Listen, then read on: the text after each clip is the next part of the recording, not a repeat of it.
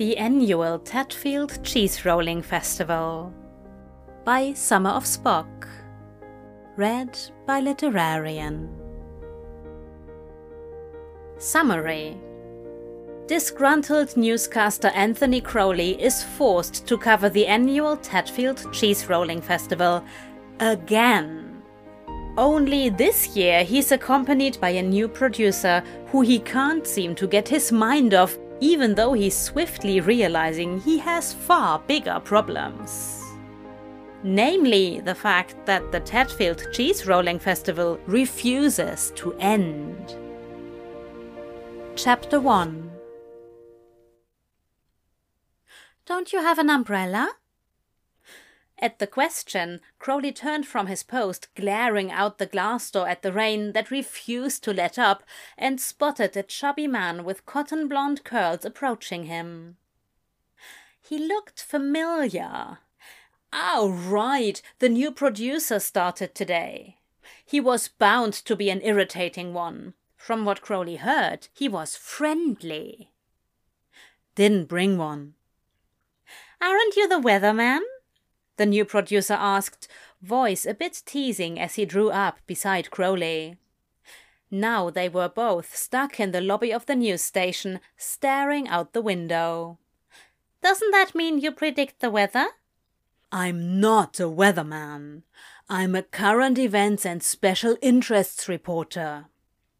Crowley replied by habit as he slipped on his sunglasses. Everyone called him a weatherman. Bloody irritating. The new producer was peering at him curiously, and he didn't like it. Besides, I don't personally predict the weather. The weather is predicted, and I read it off a teleprompter. Crowley growled, displeased by the drizzle and the gaze of the man beside him. He just wanted to go home. If he was going to do that, he needed to get to his car, and if he wanted to get to his car, he was going to get soaked. The man beside him laughed, a short gust of air out of his nostrils, and then smiled at Crowley. For a moment, the drizzling sleet disappeared, and nothing about the office building or the car park outside was grey.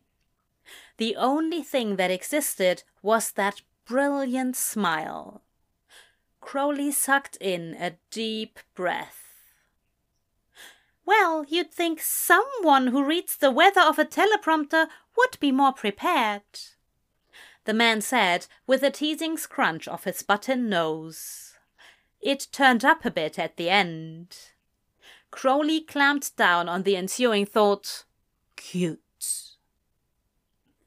With a whoosh, Crowley found himself sheltered under an umbrella.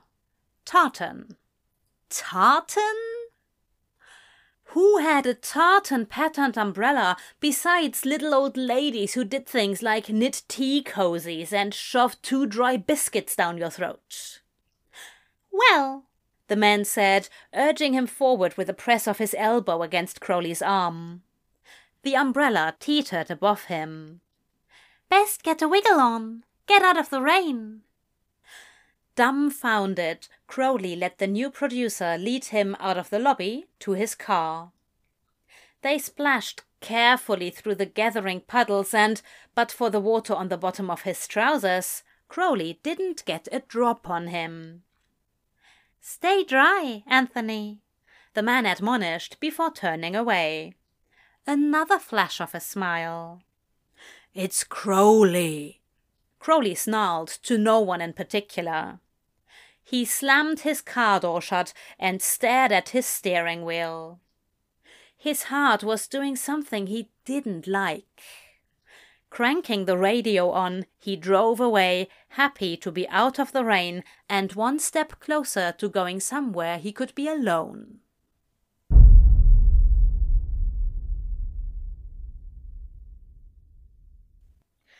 You're going to Tadfield, B said, pointedly ignoring Crowley's ensuing dramatic groan. The newsroom was steadily emptying as the crew left for the night. The evening news had wrapped up, and everyone wanted to hurry home and avoid the unseasonable cold. "Not again! Not the bloody cheese rolling!" Crowley whined, doing his best impression of a sick dog, wide eyes behind his sunglasses and throaty whimpers. Maybe if he wheedled just right, he could... "It's local color and one of our viewers' favorite segments," Bea pointed out as they waved a fly away from their steadily cooling coffee. "Do you know the sort of ratings we get for it? I'm not cutting it, so you can stop your whinging." "There's supposed to be a snowstorm," Crowley said, desperate for a reprieve. 4 years he'd been covering the blasted Tadfield Cheese Rolling Festival. 4 years. And this would be the 5th. It never got more interesting. "Please, it's March. We won't get a snowstorm this far south. Besides, you said yourself it's going to divert north." "I can't predict the weather," Crowley grumbled. But Bea wasn't listening, already pulled aside by Huster for input on some other segment or advertising or whatever the hell it was Huster did these days. He'd been at the station for years, and Crowley still couldn't figure out what the man did. "Sounds like we're going to Tadfield," Newt said, coming up beside him and offering a supportive smile. Well, Crowley assumed it was supportive. Newt's smiles were always at least 75% nervous. You had to guess at the other 25%. Crowley wasn't in the market to care enough to guess, so he let Newt be nervous and mostly ignored the rest. A soft laugh drew his attention, and he looked over to the reporter's desk. The new producer, all soft blonde hair and twinkling eyes, was talking to the other anchor. Patricia, Crowley thought her name was. Not that it mattered. The pretty blonde ones always came and went quickly, on to something better before you could blink. The new producer was smiling at the girl, and Crowley remembered the way he had smelled of homey things like apple cinnamon candles and wood smoke as that tartan umbrella had hovered over both of them, sheltering Crowley from the rain. "Have you met the new producer? Aziraphale?" Newt asked, breaking through Crowley's stupid, rose-colored thoughts. "Aziraphale?" Crowley said, wrinkling his nose. What sort of ridiculous name was that? Maybe if he focused on the name, he would notice the other things less. Like how soft his sweater vest looked. Or how he made a bow tie look good. Yeah, Bea said that he's coming with us. Something about cutting his teeth on a live segment," Newt said with a shrug. "Seems like a nice guy if you ask me." "I didn't ask you," Crowley growled, steadily growing uncomfortable with the conversation and wanting it to be over. He'd already be stuck with Aziraphale for a day. He didn't need to spend any extra time thinking about him. Newt laughed nervously, 100% this time. "Right, I'll see you in the van then." The worst part of the cheese rolling festival was that Crowley had to stay in Tadfield the night before. Stay in Tadfield at the Tadfield Inn, run by a woman who affectionately called herself Madame Tracy and who had no idea how to mind her own business. She was always asking after him, trying to see if he'd met a nice young man, as she phrased it, shoving tea and biscuits on him like she was his nan or something. Crowley hated her. The second worst part of the cheese rolling festival was riding for 2 hours in Newt's van. The boy had named it something stupid, and every year he tried to get Crowley in on the joke. He told every new person the name, and Crowley had yet to decide it was worth remembering. Besides having to be jammed in the thing with not one but 2 people for the 2-hour drive to Tadfield, the van was also a piece of shite. The station wouldn't fork out the money for an upgrade, so they were stuck with this ancient, beat-up monstrosity with squeaky doors and heat you had to crank all the way up just to make it feel warm.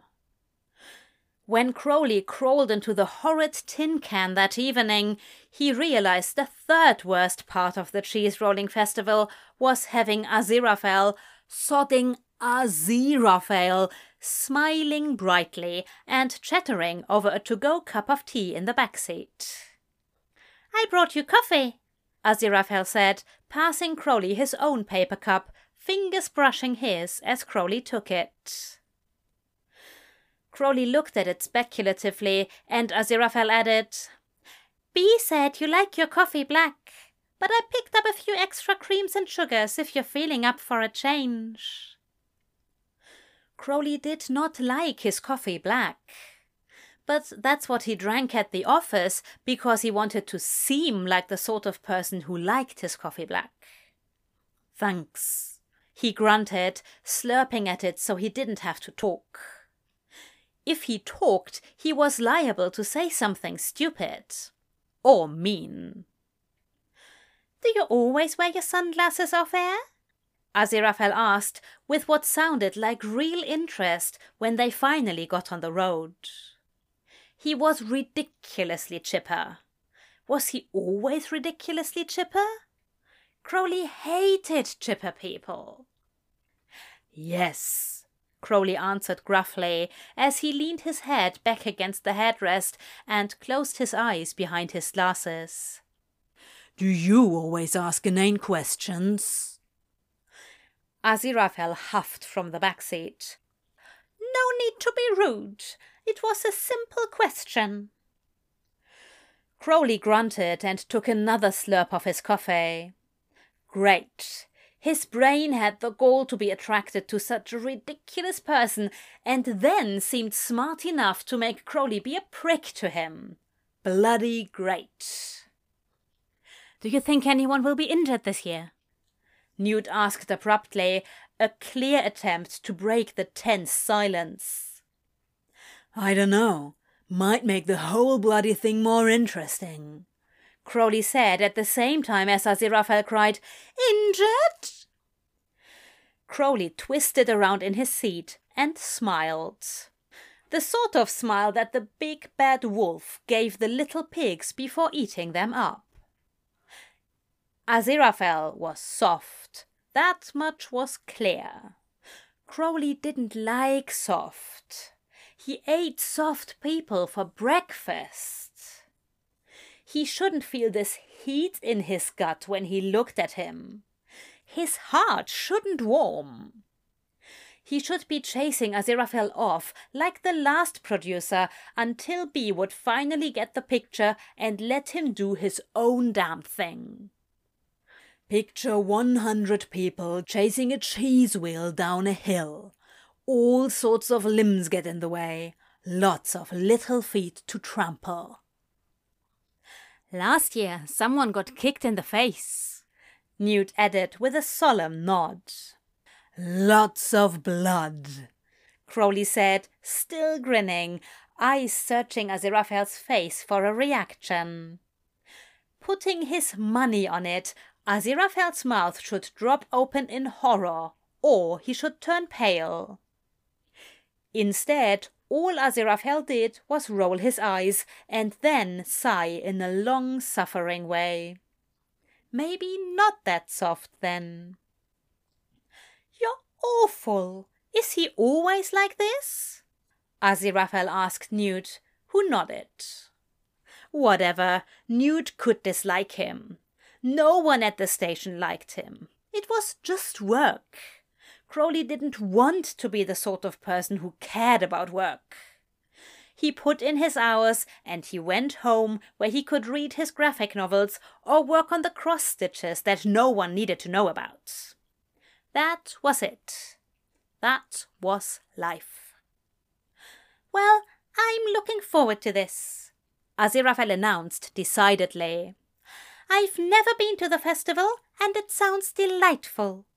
What? A bunch of lads getting drunk and running down a hill after cheese? Did you know it can go as fast as 100 kilometers per hour? Newt added unhelpfully. Oh dear, that's awfully fast. Crowley scoffed. Who said, oh dear, unironically? I just think it's nice. The camaraderie, the tradition. Aziraphale said, sounding pointedly wistful, like he was trying to use positivity to shut down Crowley's cynicism. What Aziraphale didn't know was that nothing shut down Crowley's cynicism. It was never ending. It's 10 pounds of absurdly fast cheese. That's it, Crowley retorted, turning his head to look out the window. Don't be a spoilsport, Aziraphale said, the insult still somehow sounding kind coming from his mouth in that posh voice. Crowley hated it. Spoilsport, that's me, Crowley said, before falling silent and staring out the window. Enough team bonding for the day. For the week, actually. And if he was lucky, for a whole month.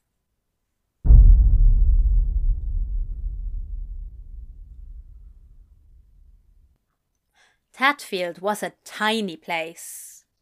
Some might call it picturesque, but not Crowley. Crowley didn't call anything picturesque. Even little towns with cottages on the outskirts, surrounded by rolling hills, with only one traffic signal in the whole damn place, controlling the non-existent traffic on a main street lined with little shops called things like Kitsch Finders, Antiques and More, and Agnes's Nice and Accurate Cheddars. There was a single inn which filled to the brim the night before the cheese festival and probably sat empty the rest of the year. Because who in their right mind would want to spend more than one day in Tadfield? I've got us all rooms at the Tadfield Inn.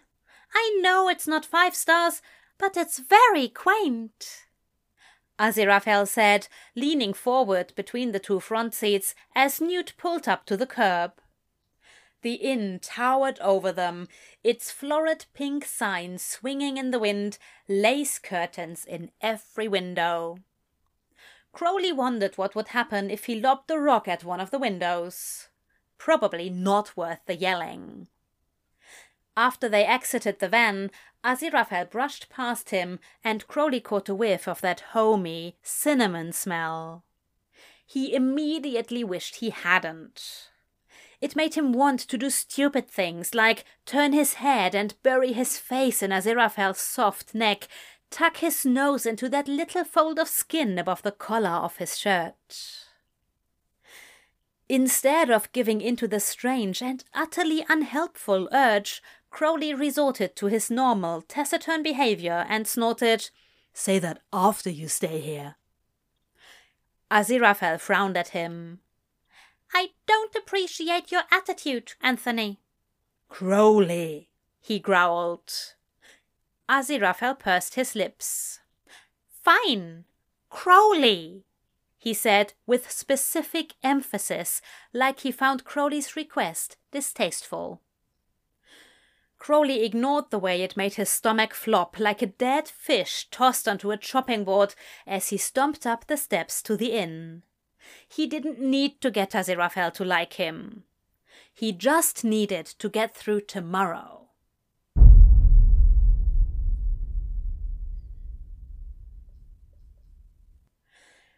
Each morning I get up, I die a little, can barely stand on my feet.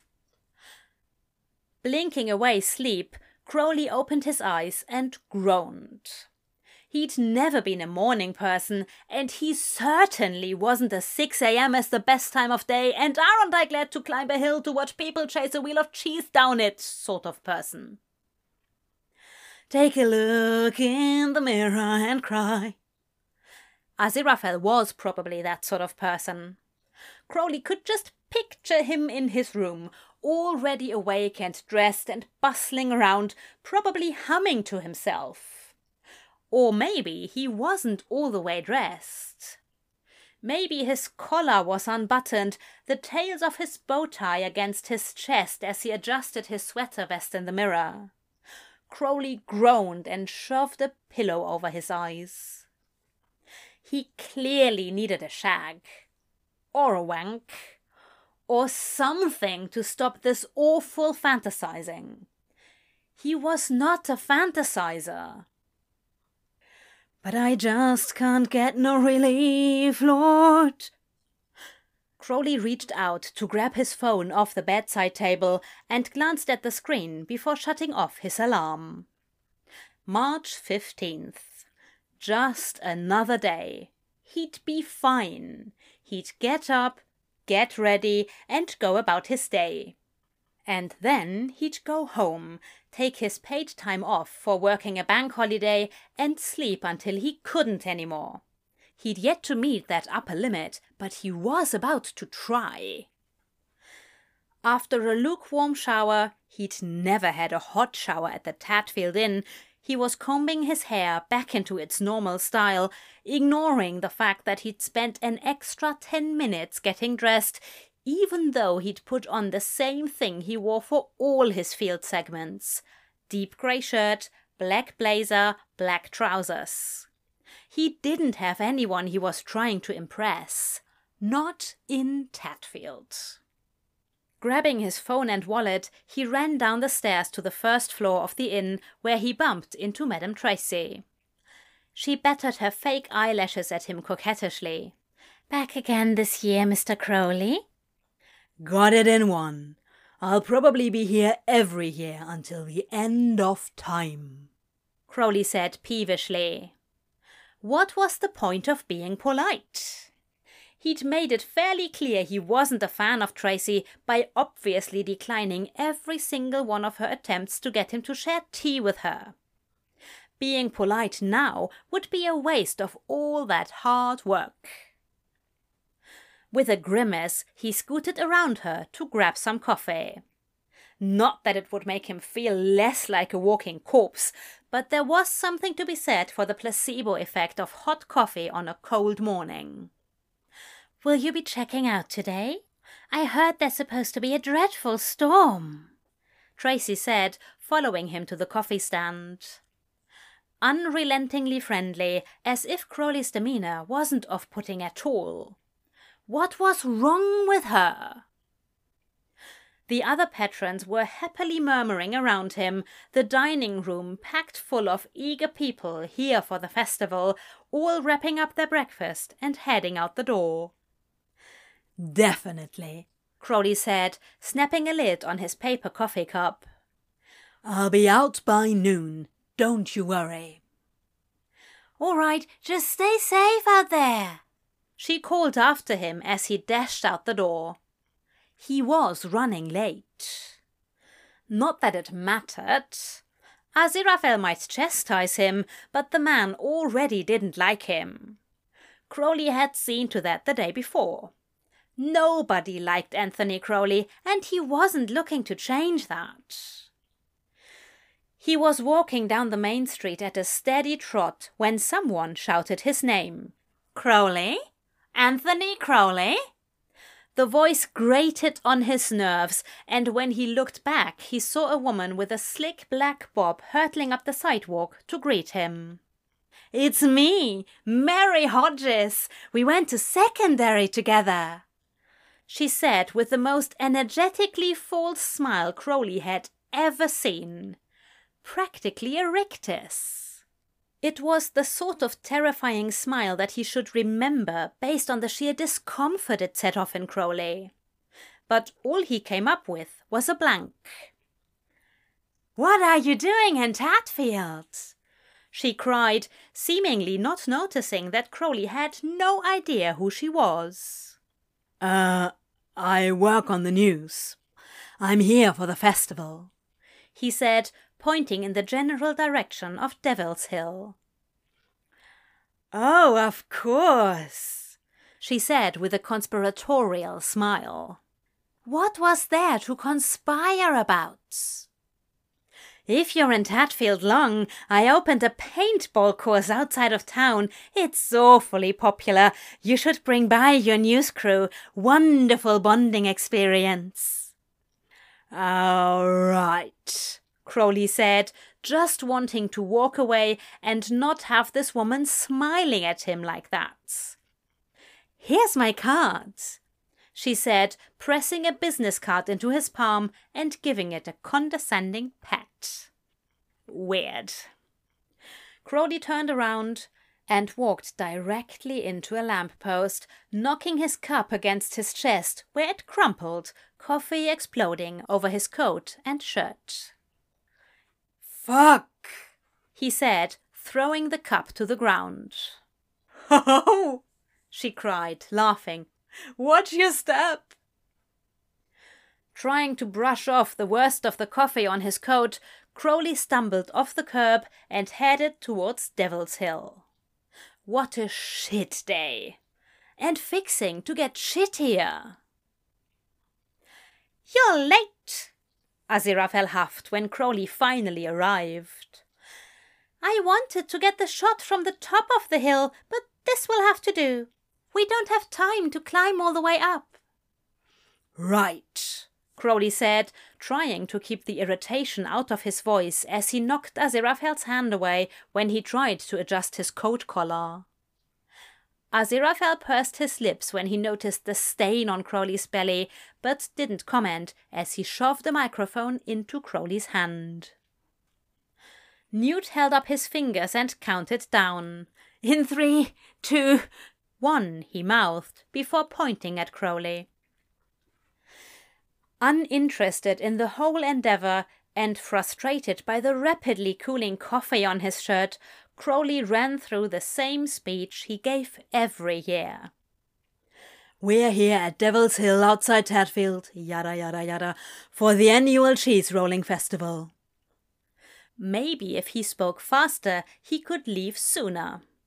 But Aziraphale was looking at him expectantly, and damn it all if that didn't make him want to do a decent job.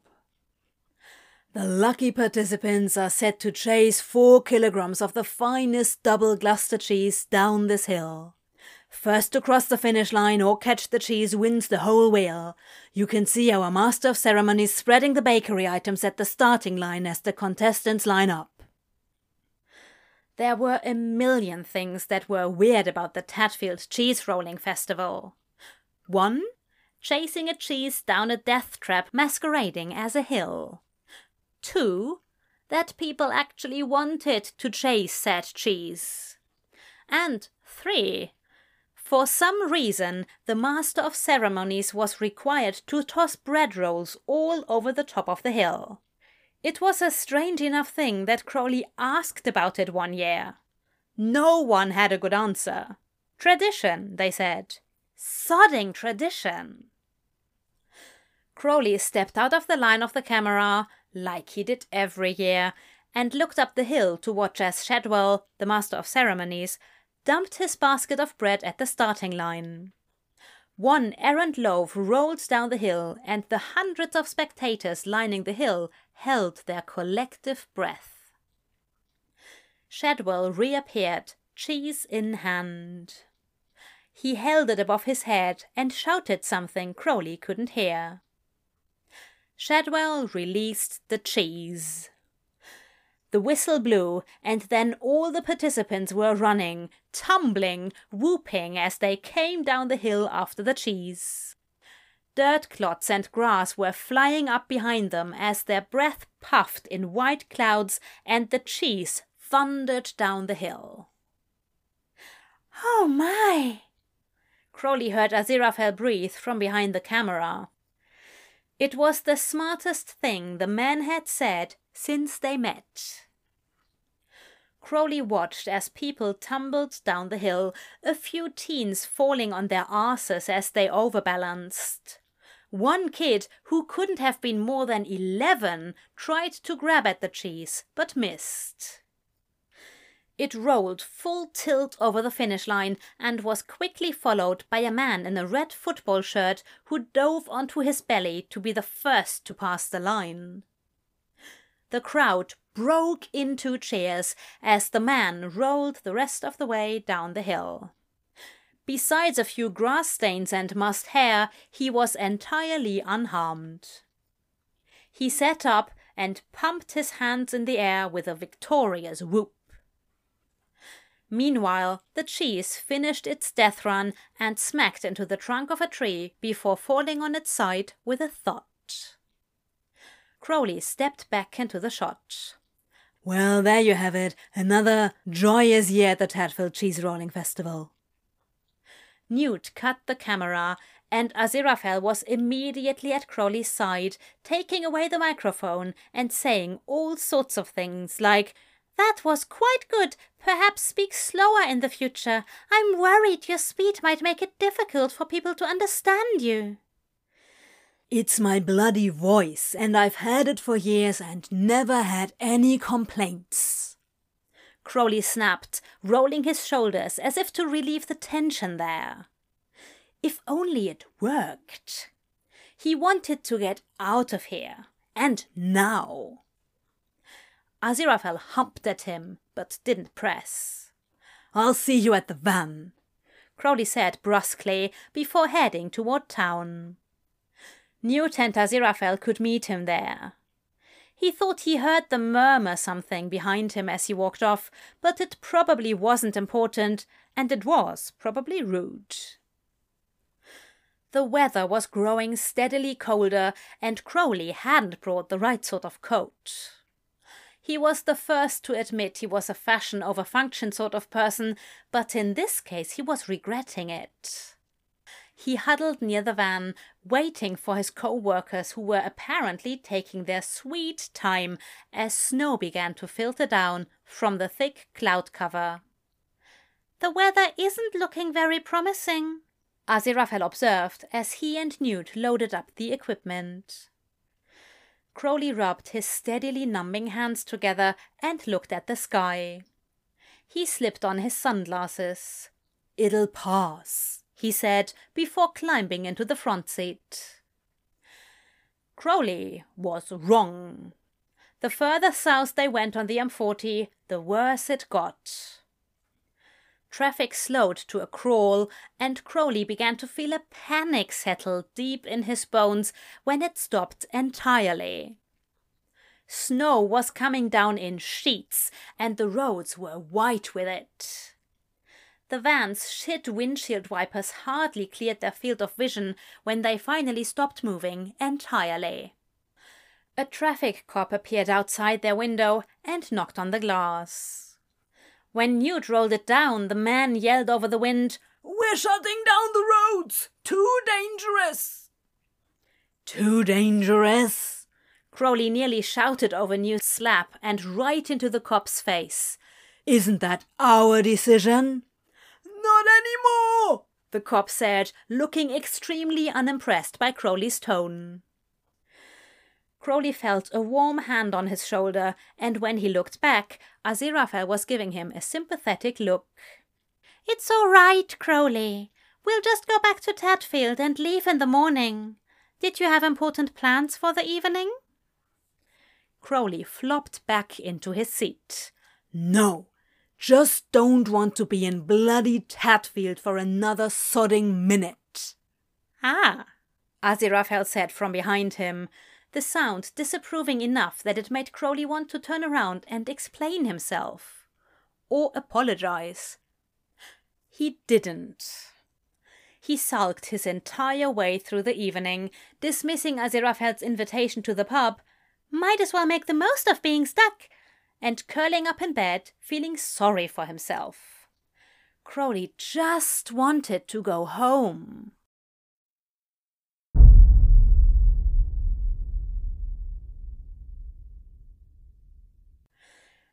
Each morning I get up, I die a little. Crowley opened his eyes and groaned, rolling over discontentedly. The clock on the phone screen read 6 a.m. Growling, Crowley realized he must have set his alarm wrong. They'd agreed to leave at 8, and he'd had magnificent plans to roll out of bed at 7:30 and go right back to sleep in the van. He smacked off the alarm with a few messy slaps and tried to go back to sleep. Unfortunately, his bladder refused to let him. Crawling out of bed and grumbling the whole while, Crowley took a piss and brushed his teeth. Now that he was awake, he might as well get ready. A 2-hour drive would be less disgusting after showering anyway. Scrubbing the sleep from his eyes, he turned on the shower and sighed. 2 hours in a van with Aziraphale and Newt. Newt he could handle. He'd been handling him for years. But this Aziraphale fellow was a new problem. Just thinking about him made Crowley's heart race and palms sweat. Aziraphale was just another bloke, Crowley reminded himself. Sure, he had sea-glass eyes and feathery soft blonde hair and the sort of body that Crowley just wanted to sink into, but nope, bad thoughts. No thoughts like that about co-workers. No thoughts like that about anyone. Crowley was single, and happily so, because alone was what Crowley was, and alone was what Crowley liked. Crowley tugged on his coat and grabbed his suitcase before making his way down the stairs.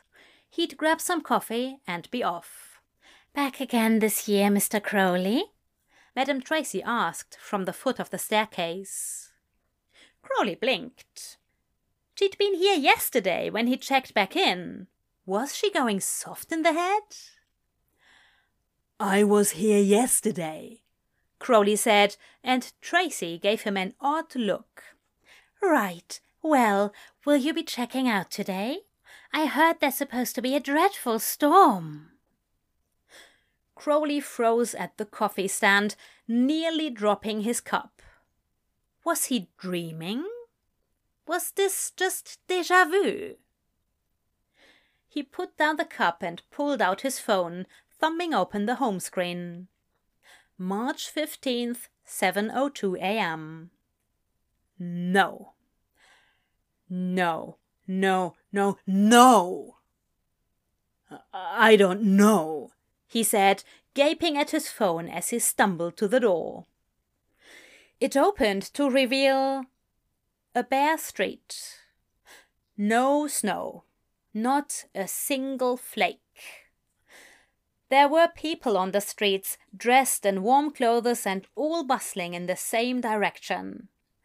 With a sinking feeling, Crowley rushed onto the sidewalk and stopped the first woman he saw. "Where are you going?" "Out to Devil's Hill, for the festival," the woman said with a smile, before jogging to catch up with her friends. Crowley's stomach dropped. In a daze, he walked through town only to be accosted by "Crowley? Anthony Crowley?" He turned to see the same woman as the day before, slick bob tucked behind her ears. He pasted a smile on his face with some difficulty. What the fuck was happening? "Mary Hodges?" "Oh, you remember me!" she cried, and then she hugged him. Crowley froze. When was the last time someone had hugged him? Fuck, a year at least.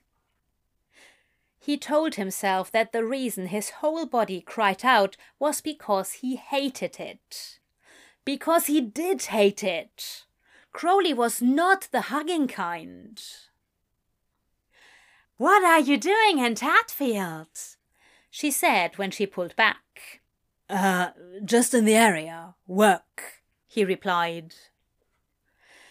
Well, if you're in Tadfield long, I opened a paintball course outside of town. It's awfully popular. You should bring your co-workers along. Wonderful bonding experience. Better than any motivational speaker. We've won awards, you know. Crowley said nothing as she jammed a card into his hand. He stared at it as he turned around and walked directly into the same lamppost as the day before. Ho! She cried, laughing that same shrill laugh as Crowley's coffee poured down his shirt and coat, burning his skin. Watch your step! Crowley groaned, starting low and growing in intensity as he chucked his cup onto the street. This was insane. He was insane. At the base of Devil's Hill, he found Newt and Aziraphale setting up. "You're late," Aziraphale huffed. "I wanted to get the shot from the top of the hill, but this will have to do. We don't have time to climb all the way up."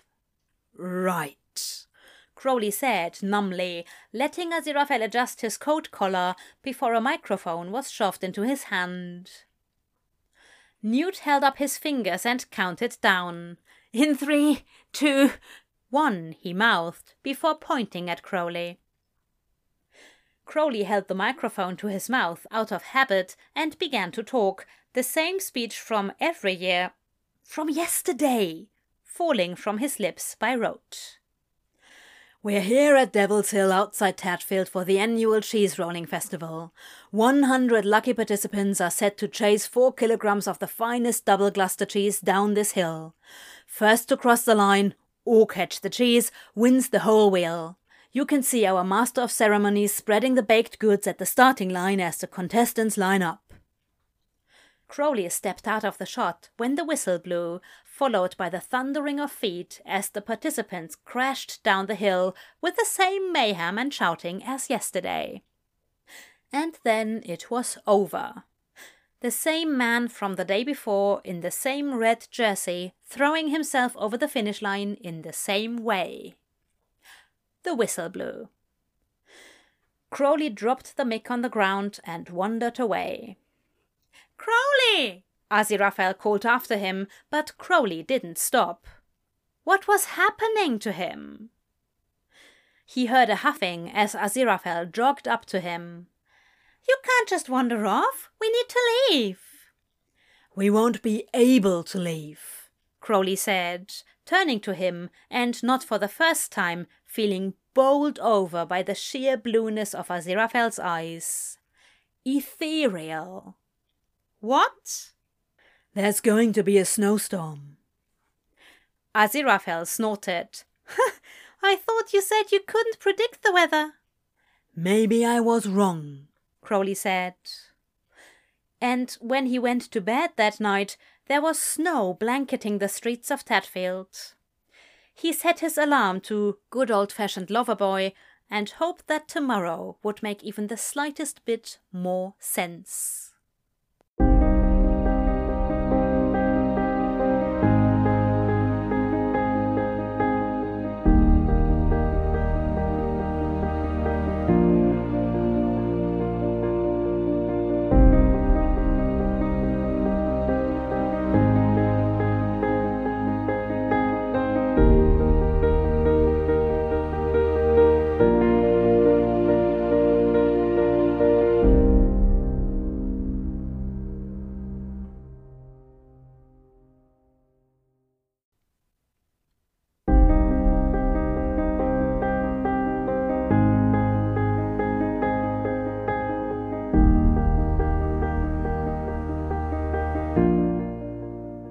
The annual Tadfield Cheese Rolling Festival by Summer of Spock.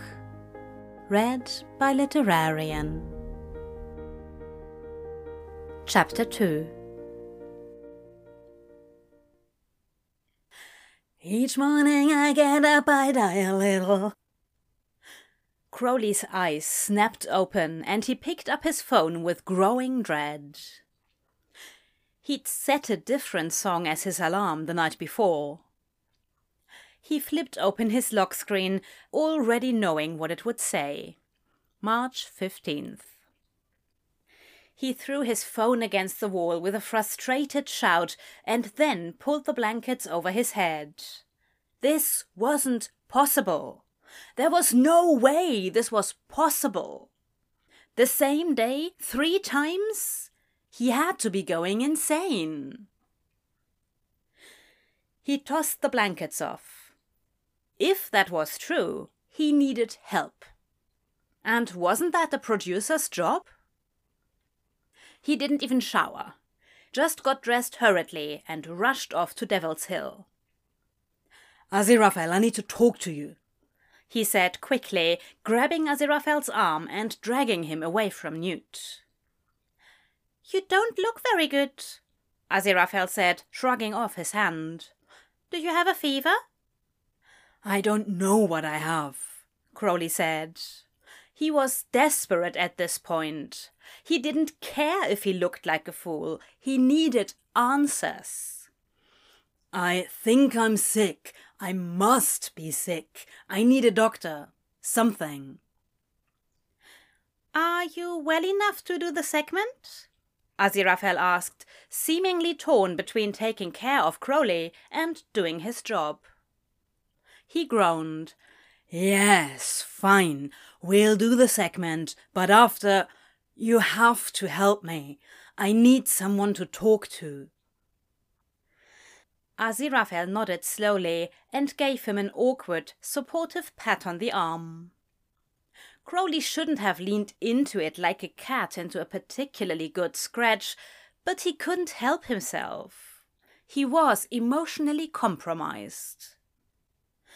Newt rolled the camera and Crowley said, fast as possible, "We're at Devil's Hill outside of Tedfield for the annual cheese rolling festival. First one to catch the cheese wins." He dropped his mic and added, "Keep rolling on the hill. I've got to talk to Aziraphale." Newt goggled at him as Aziraphale protested, "Excuse me, that sort of direction is my job." "Not today," Crowley said, dragging Aziraphale off by the arm.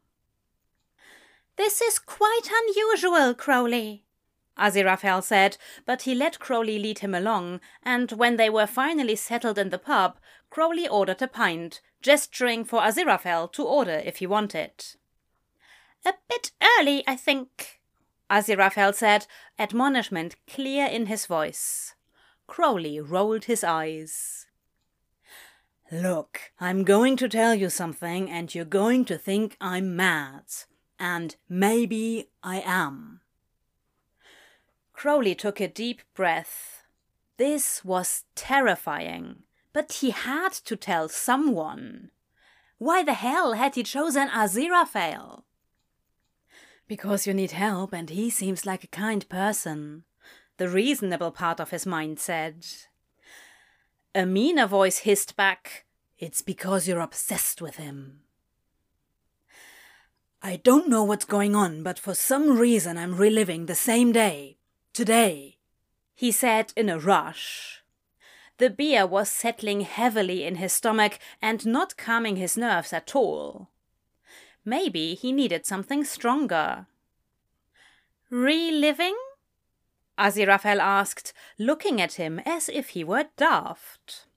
Well, that was basically what Crowley had expected. "Yes, March 15th. Reliving March 15th. This is the 3rd time," Crowley said. He desperately needed Aziraphale to believe him. Aziraphale looked at him with concern. A soft hand came and landed atop his where it was curled on the worktop of the bar.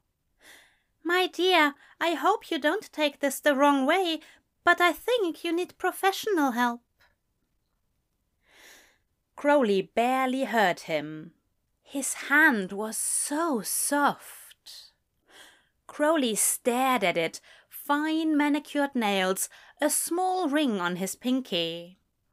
He wanted to turn his hand over and tangle their fingers together. Bad, bad, bad! "Yeah," Crowley said, swallowing thickly. Professional help. Yeah. Aziraphale nodded decisively. I'll go with you to hospital. Crowley took a fortifying sip of his beer. It was going to be a long day, but he'd take a long day if it meant tomorrow would be a new one.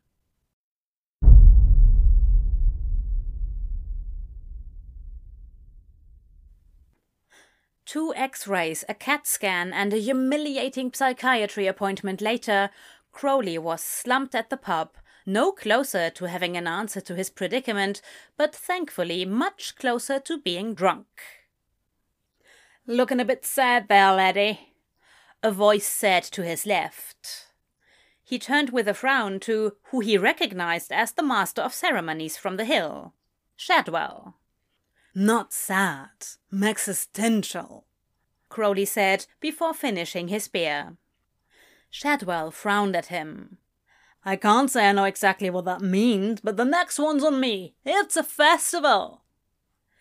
"It's sodding trees," Crowley said under his breath, but accepted the beer gratefully. The young lady bartending pulled him a pint and passed it to him. "Oi, pub girl," Crowley said. "I have a question." The girl raised her eyebrows and said, Aren't you too old to be hitting on me? Crowley gasped in theatrical offence. "Me? Old? Bit rude. Besides, you're not a bloke. Wouldn't be hitting on you if I were young." The girl relaxed slightly. What's your question? "If you only had one day to live and there were no consequences, what would you do?" The girl hummed. No consequences? No consequences. She tapped her nails against the bar top. I think I'd spend a lot of money, get drunk, break the law. Crowley leaned forward, mind suddenly lighting up with possibility. Actually, I think I'd tell everyone how I really feel about them. Good and bad. Go out with no secrets. She said with a firm nod. "You know what, pub girl?"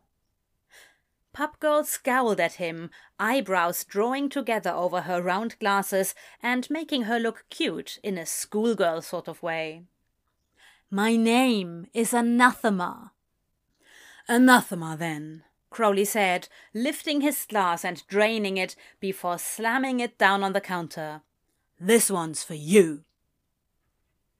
Crowley clambered up onto his stool and then onto the bar. "Oi!" A few people around him looked up at him, and silence fell in steadily growing circles around him. Hushed whispers and pointed fingers. "Oi!" He yelled again, and a handful more people turned to him. "I'm Anthony Crowley," he said as loudly as he could, "and I hate this town." The hushed whispers turned incensed. "Shut up, you ponce!" someone shouted from the back of the room. But Crowley was not about to shut up. He had things to say. About 5 years of things to say. "Tadfield is the worst sort of small town with the worst sort of small people. You're boring and stupid and your lives are totally meaningless. You worship cheese, for God's sake." Crowley felt a hand tugging on his ankle, and he looked down to see endless grey eyes full of concern. Aziraphale. "What?" Get down from there, Aziraphale hissed. You're embarrassing yourself.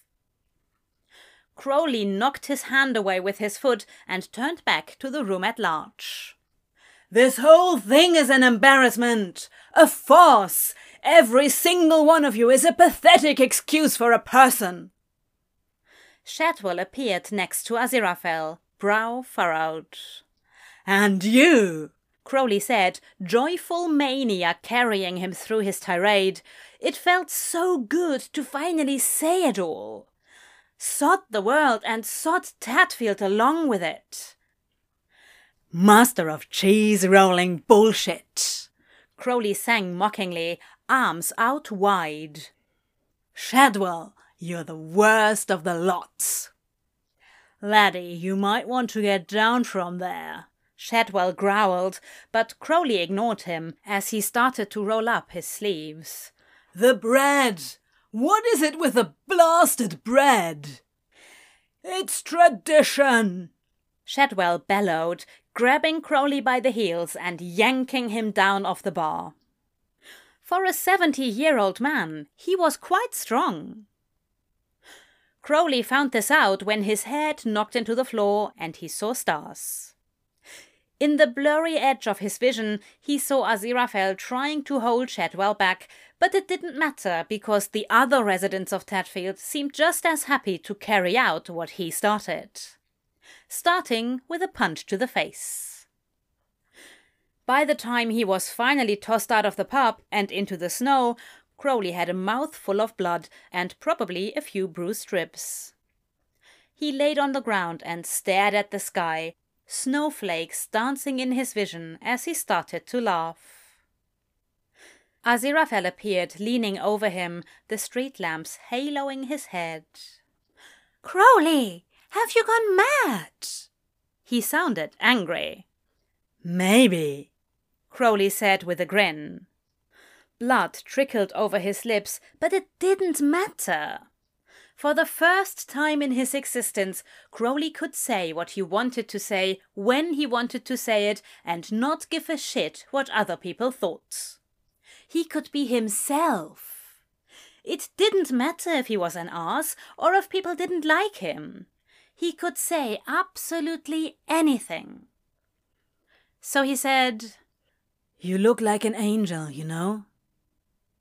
Aziraphale rolled his eyes as he helped Crowley to his feet. Let's get you to bed. Only if you come with me, Crowley said, and maybe a little blood came out with the words, but no more than a teaspoon. Remind me never to drink with you again, Aziraphale said, leaving him in a pile on the steps of the inn before retreating inside.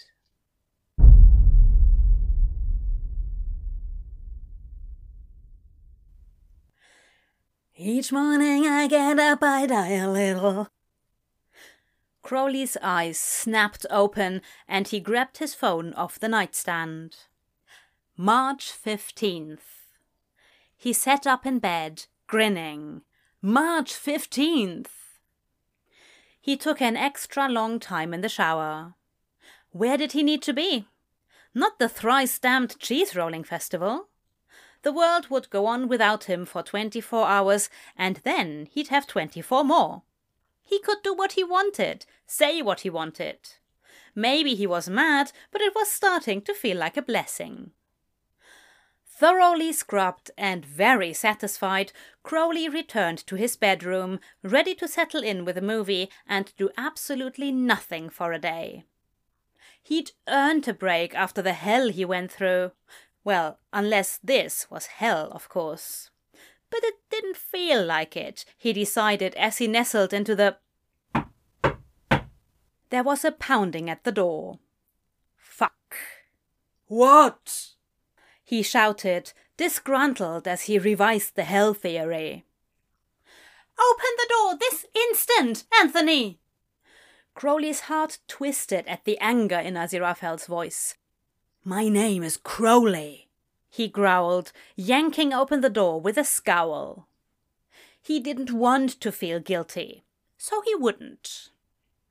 But there was Aziraphale, pink-cheeked and huffing, his bow tie slightly askew.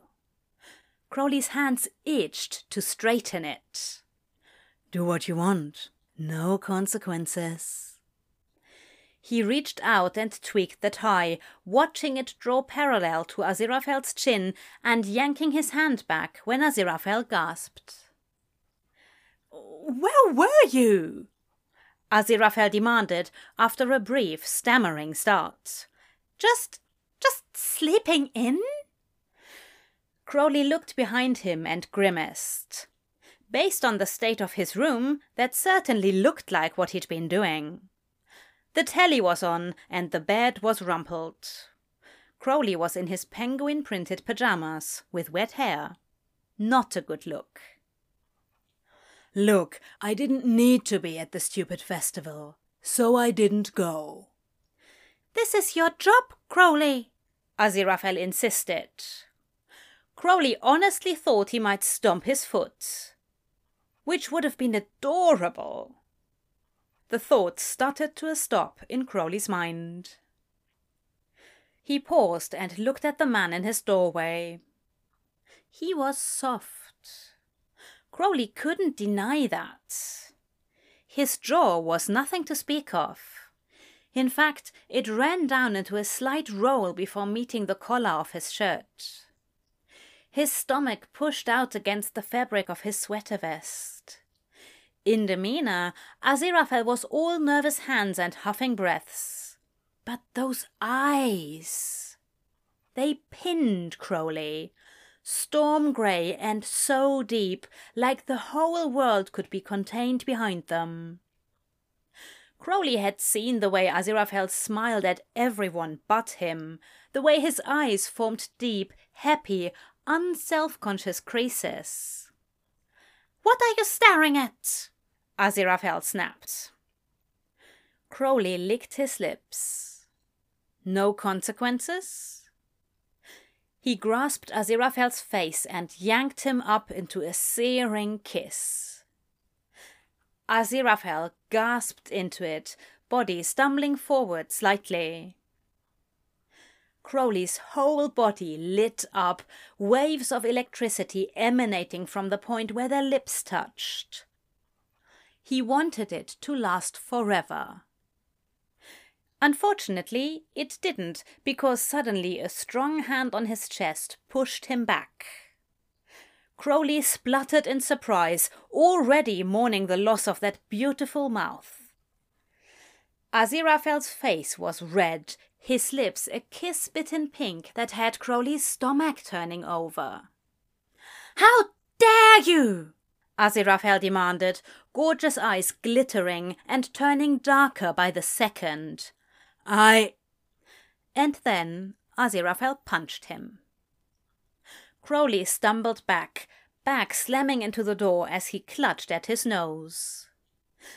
Aziraphale shook out his hand and glared at him. "Don't you ever do that again!" Crowley groaned as his nose started to bleed. "And you will always be on time to shoots," Aziraphale said before turning on his heel to go. He hesitated before looking back at Crowley. "And you will be nicer to Newt," he added firmly before walking off. Crowley pinched his bleeding nostrils. He didn't think it was broken, but it was certainly bleeding. The pain in his nose was nothing compared to the nausea in his stomach. What was this? Did he feel guilty? Fuck. Maybe no consequences needed to be amended to no long-lasting consequences.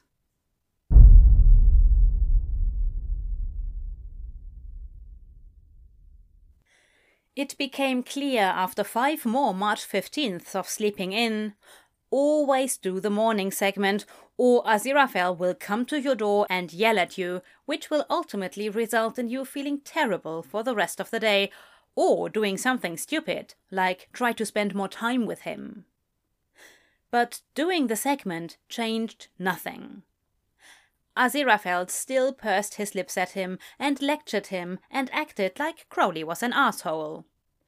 Which he was, but that was beside the point. He spent his evenings sulking and drinking and eating terrible food. He just wanted to stop thinking about Aziraphale. He wanted to be able to go to the pub and not stare at him wistfully from across the room. On the 8th March 15th, he was 3 pints deep and feeling sorry for himself when he realized what he should do. Complete immersion. What was that saying? The only way out is through? He was going to spend more time with Aziraphale. He had God only knew how many March 15ths to look forward to, and he was going to spend at least one in Aziraphale's company, because why not? And maybe some time with him would put a stop to this obsession. God, what if he managed to shag him? The thought made his trousers grow tight. Maybe that's what he needed. If he could get Aziraphale into bed, he could forget this entire thing and get on with his life. Crowley wasted 3 days working up the nerve to do anything. Finally, after his stupid, unending segment, Crowley dropped his microphone, unable to look away from Aziraphale, who was happily chatting with Newt about something he couldn't hear. His breath was coming in short white puffs, and his cheeks were pink with the cold. He was... Aziraphale, Crowley said, mouth a bloody runaway train. The man looked up and gave him a tentative smile. Good segment, Crowley, Aziraphale began, likely assuming Crowley wanted to talk about work. It was the last thing he wanted to talk about. Perhaps you could use a little more energy. You seemed terribly solemn, but your speed was... Want to get a drink? Crowley asked. Newt made a little squeaking sound that was probably a choked laugh, and Crowley vowed to make sure he had a minor injury before the day was out. Something non-fatal, probably. Aziraphale's eyebrows furrowed. It's 8 a.m. Coffee, then, Crowley said. I'll buy you coffee. Or breakfast. The to bean or not to bean has a decent omelette. And pretty good bread. Cocking his head, Aziraphale looked at Newt in silent question. The lad shrugged. What do you want, Crowley? You don't need to butter me up with breakfast or what have you. You can just ask. I'm your producer, he said. I'm meant to help you. Crowley's stomach did a forlorn tap dance, but he pushed on. I want to get to know you better, Crowley said with a shrug. Which was true, but not the whole story. I think we got off on the wrong foot. I had a bad day yesterday, and I took it out on you. Let me make it up to you. Out of the corner of his eye, Crowley saw Newt shake his head as he began to pack up his equipment. Aziraphale seemed to be thinking very hard, grey eyes twinkling in the cold as he considered Crowley. All right. I don't see what it could hurt. It's probably best to get to know each other. We'll work better together that way. Crowley sighed in relief. Now he just had to be on his best behavior. The cafe in town was full to bursting after the excitement of the morning, but they managed to get a table. Crowley ordered a hazelnut latte, which had Aziraphale looking at him askance as he ordered Earl Grey tea. So, Crowley said, leaning onto his elbows in order to be closer to Aziraphale and be heard over the racket of people recounting the festival. The entire cheese rolling had taken less than 5 minutes, so Crowley had no idea what there was to recount. What got you into producing? Right to the heart of it, then, Aziraphale said with a sigh, like this was a conversation he'd had a number of times. How about you tell me what got you into newscasting? Crowley shrugged. A topic he didn't love, but he supposed he'd asked for it. Studied journalism at uni.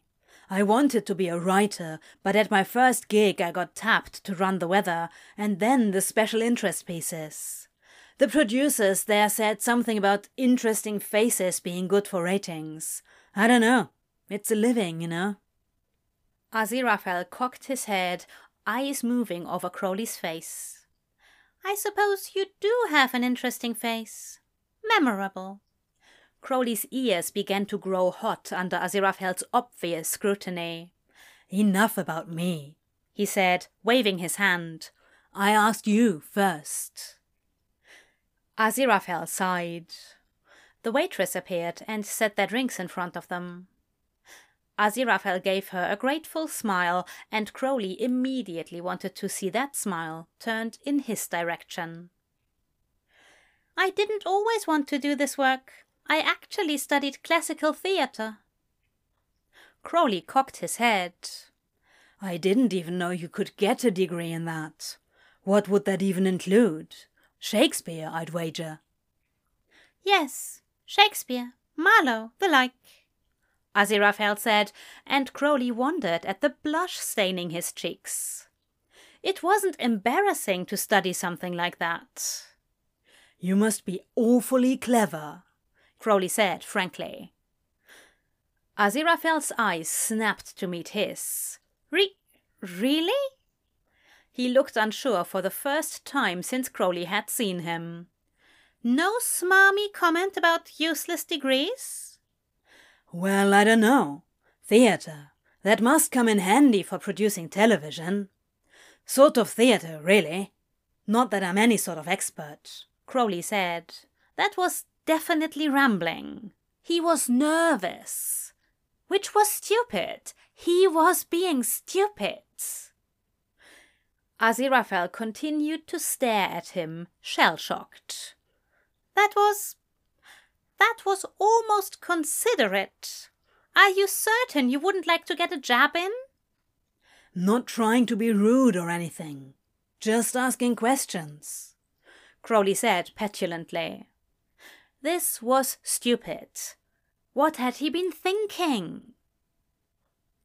You can't blame me for expecting a bit of rudeness, Aziraphale said.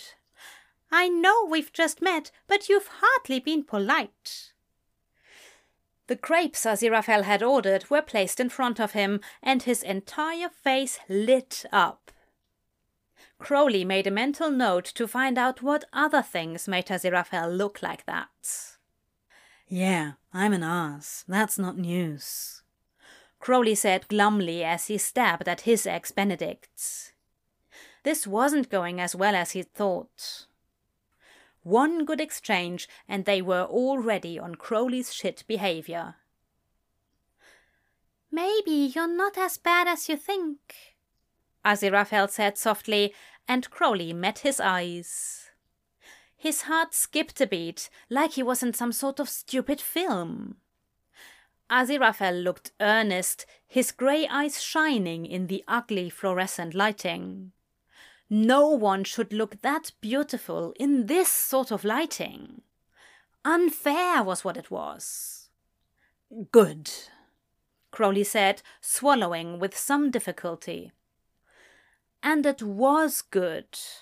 One step closer to getting Aziraphale to trust him. Newt clanged through the cafe door and approached their table.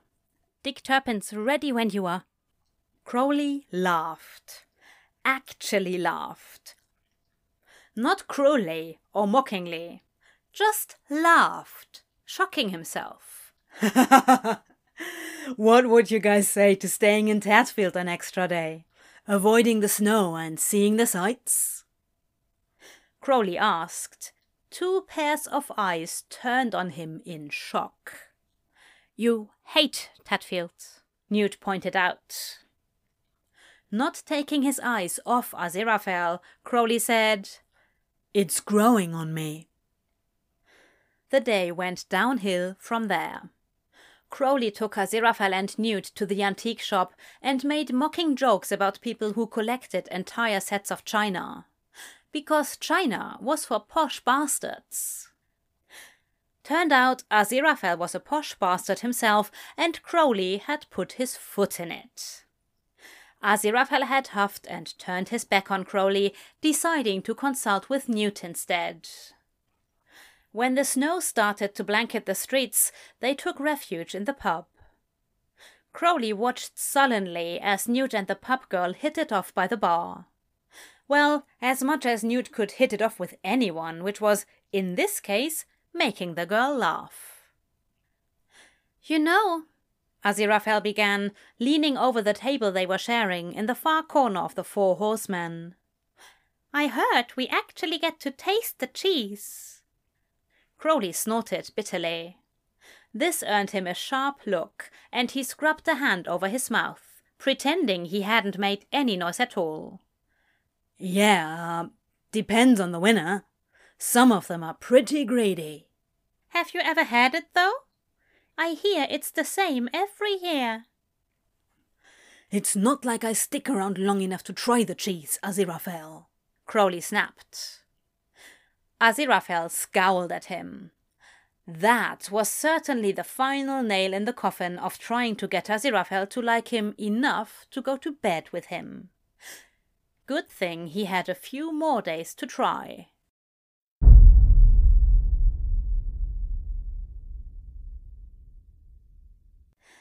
And every morning Crowley got up and tried. And he failed. Over and over and over again. One day it was, "Get breakfast with me?" Crowley said as Aziraphale fussed with his jacket, tutting about how it was too cold for such light clothes. Aziraphale's hands dropped to his sides. Breakfast? Don't you want to leave? I thought you were ready to leave the minute this was over. Crowley shrugged, heart racing. He wished he could tell the truth, but the truth made Aziraphale think he was mad, and that wouldn't get him any closer to shagging him and getting this out of his system. "Never stuck around to see what the fuss is about," Crowley said. "Might be fun." Aziraphale looked at him warily, but let Crowley take him to breakfast. "So," Crowley said, deciding to start with a different question, because last time hadn't worked out quite so well. "Where are you from?" Aziraphale cut into his Belgian waffle. London, actually. Yourself? "Can't tell by my accent," Crowley asked, a bit of predatory flirting creeping into his voice. Shit, he'd need to cut that out. Aziraphale would hardly want to go to bed with him if he was being sleazy. Somewhere up north, certainly, Aziraphale said primly, a dollop of whipped cream on the corner of his mouth. Crowley wanted to lick it. "Got it in one," Crowley said. He'd gotten crepes in hopes of having something to talk with Aziraphale about, but the man had gotten waffles. He must have a sweet tooth. Silence fell, and Crowley grasped for something to say besides, "Let me lick your whole face, starting with that dollop of cream." Aziraphale saved him from his stupid thoughts. I heard the shop that makes the cheese is in town here. Do you think I could meet the proprietors? I'd love to ask some questions. "Why would you want to meet some idiot cheesemakers?"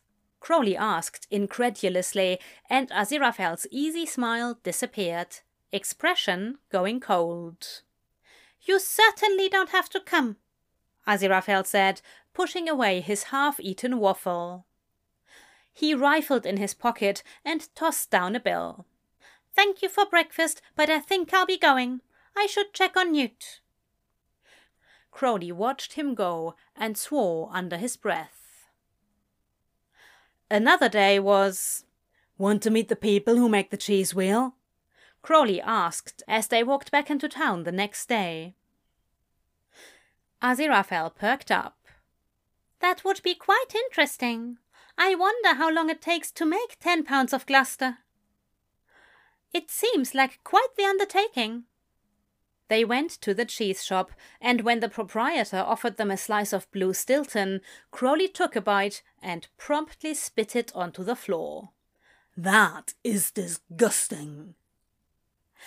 Aziraphale had immediately apologized to Agnes, who seemed more shocked than angry, and dragged Crowley out of the shop just as snow began to sift down from the sky. You are deplorable, Aziraphale said, stomping his foot, and Crowley's stomach roiled with guilt. Look, it's not my fault that woman makes cheese that tastes like dirty socks. Aziraphale let out an angry groan and turned on his heel. Oh, blue Stilton is supposed to taste like that, you wretched man. I'm going to find Newt. Have a nice day, Crowley. Try not to alienate anyone else before we leave tomorrow. Crowley watched him march away, desperation swelling unbearably in his chest. It shouldn't be so hard to seduce someone. And so it went. Each day getting up. Each day failing.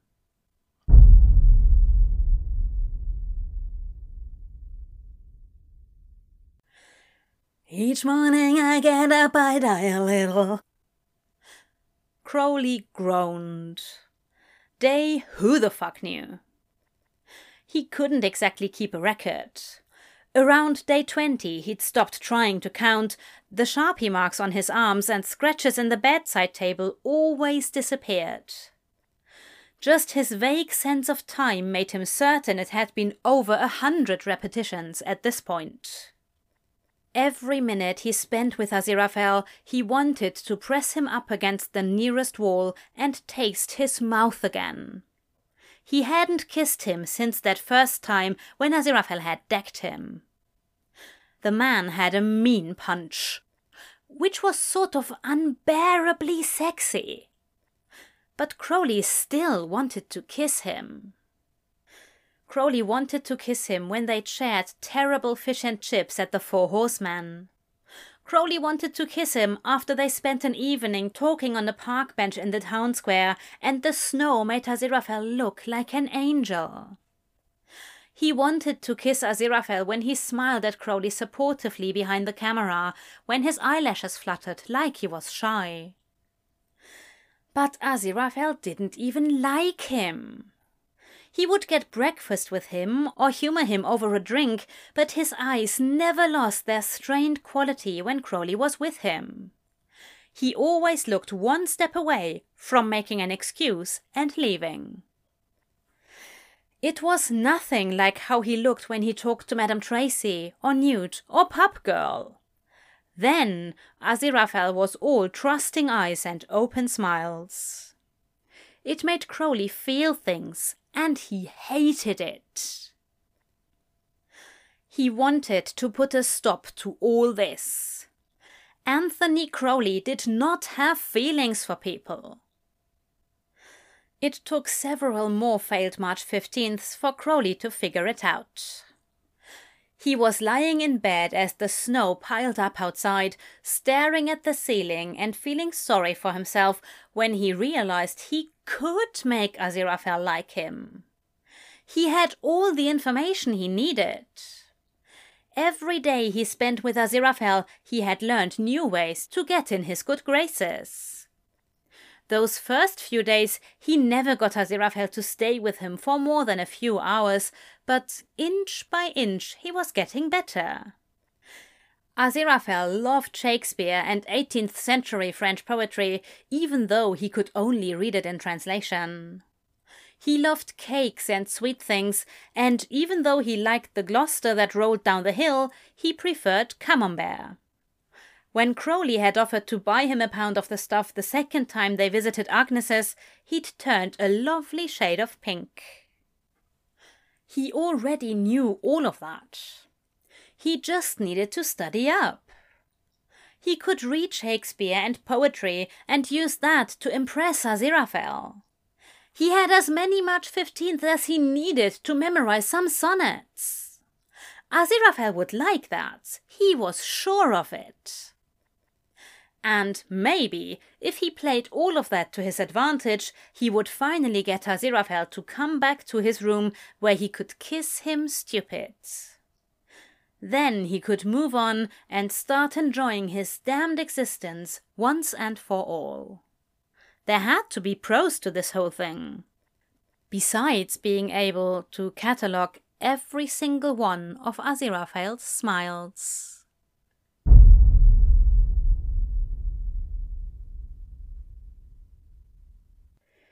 An indeterminate number of March 15th later, Crowley asked Aziraphale to breakfast again. He extended the invitation to Newt as well, because Aziraphale liked polite people for whatever reason, not people who ignored their crew or spat cheese on the floor of a shop. Newt declined, like he always did, and Crowley took Aziraphale to the only breakfast place in town, watching quietly as he ordered French toast. One of the many fascinating things about Aziraphale was that he always ordered something different. The only point of uniqueness in this hellish time loop. Now he just had to bring up the topics he'd studied. So, what got you into producing? Crowley asked, a question he'd asked Aziraphale multiple times. Aziraphale cocked an eyebrow. I didn't actually expect to end up here, he said, but I like it well enough. What did you expect? Crowley asked carefully. No missteps today. Just chatting with Aziraphale and finding ways to make him like him. I studied classical theatre at university, so I don't believe I was planning ahead, actually.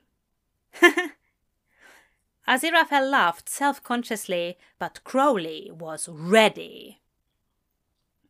Classical theatre? Like Shakespeare?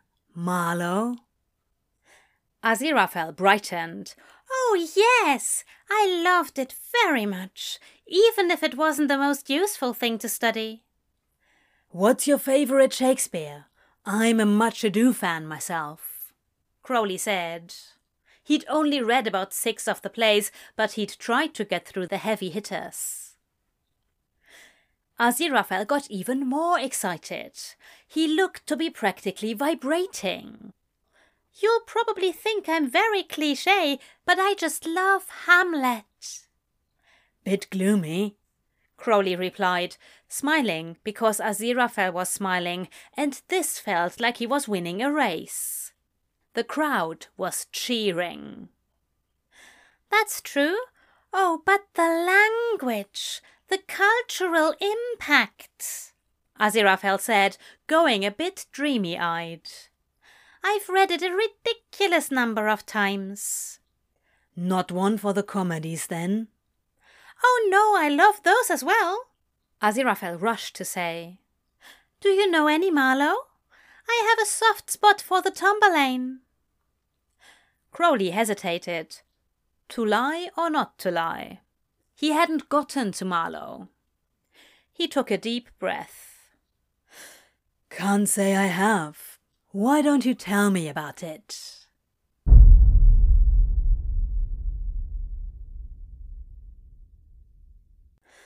They talked all the way until lunch over refills of coffee and tea as Crowley pulled out bits of obscure knowledge. He'd managed to accumulate quite a few about French poets and Shakespeare's tragedies. It was going so well, and then he slipped up. He got too comfortable. Aziraphale had started discussing Macbeth when Crowley finally fucked up.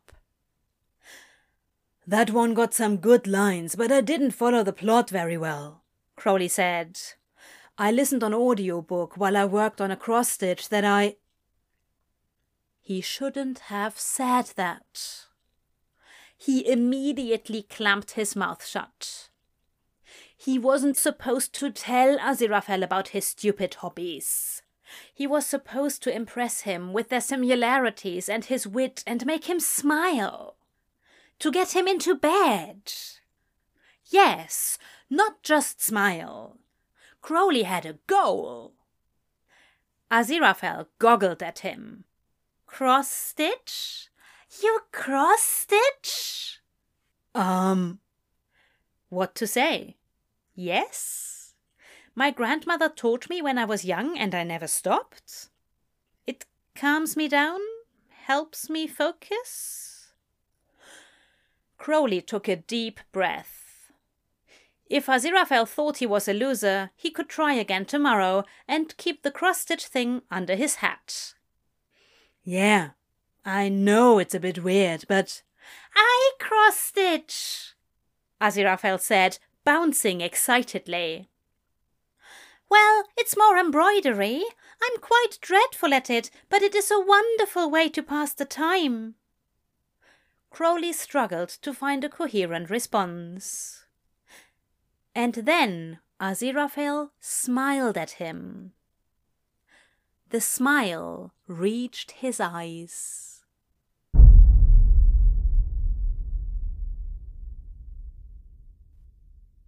This March 15th was turning out better than any of the ones before it. This wasn't at all what I expected to happen when you asked to get breakfast, Aziraphale finally said over dinner at the fanciest restaurant in Tadfield. Which wasn't saying much, but they did have decent wine. Crowley cocked his head. Yeah? I thought you were going to be demanding and rude. You were just so mean when we drove in together, and I thought, oh, it's just another asshole newscaster, but today, I suppose first impressions aren't everything. Aziraphale looked at his plate and his cheeks grew pink. I mean, you were right to think that way. I was an ass to you, Crowley said. Aziraphale leaned forward and placed his hand over Crowley's. It was warm and it sent delicious tingles up Crowley's arm.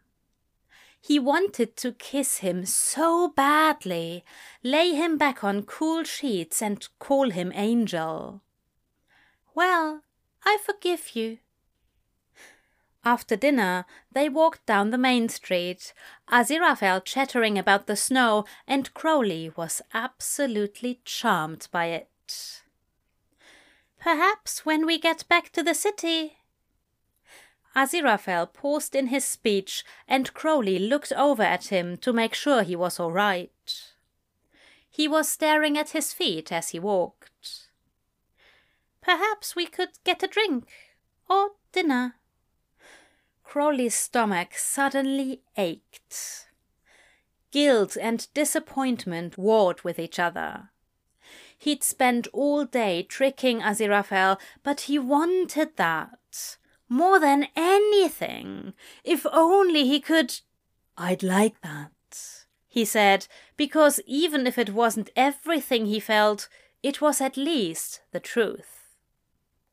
I suppose I should say good night then, Aziraphale said, a bit sadly, when they finally reached the inn.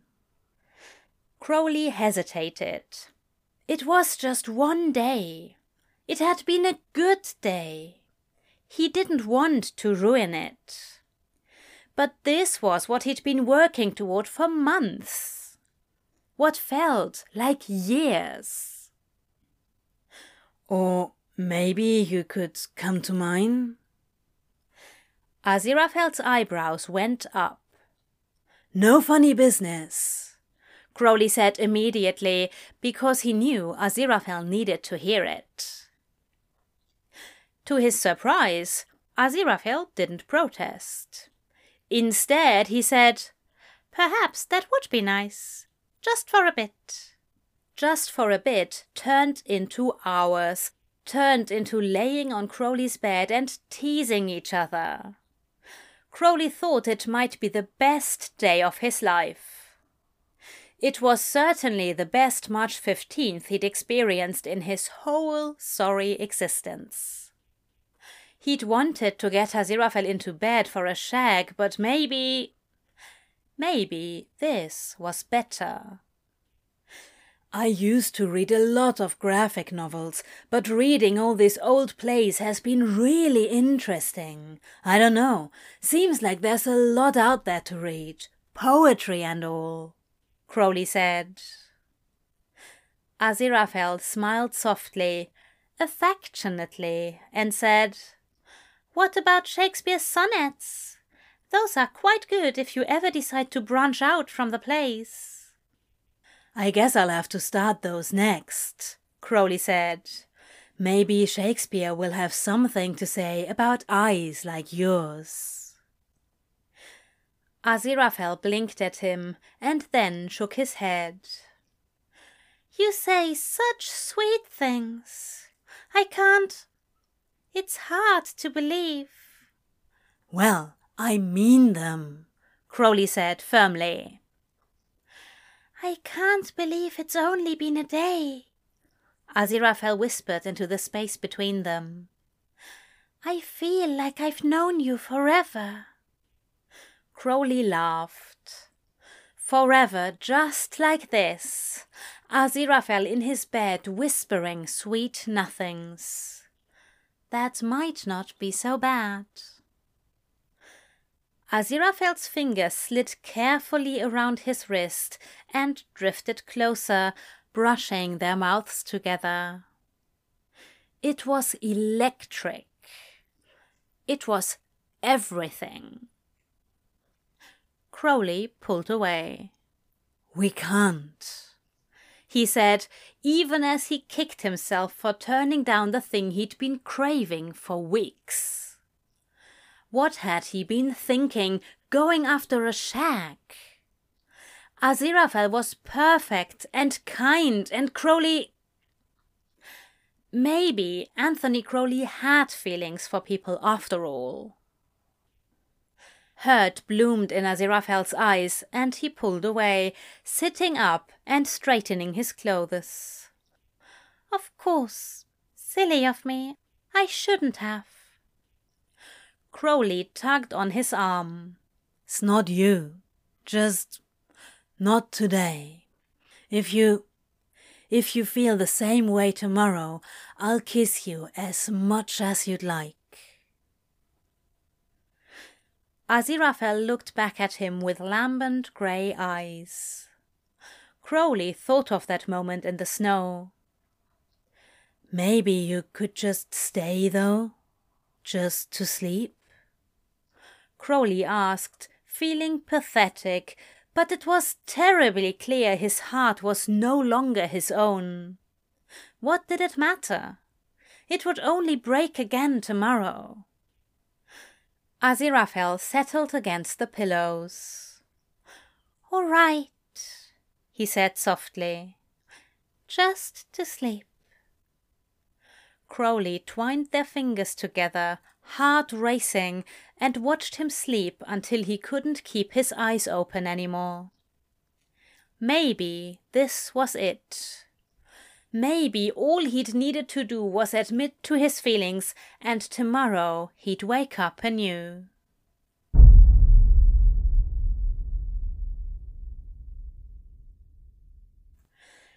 "Each morning I get up, I die a little."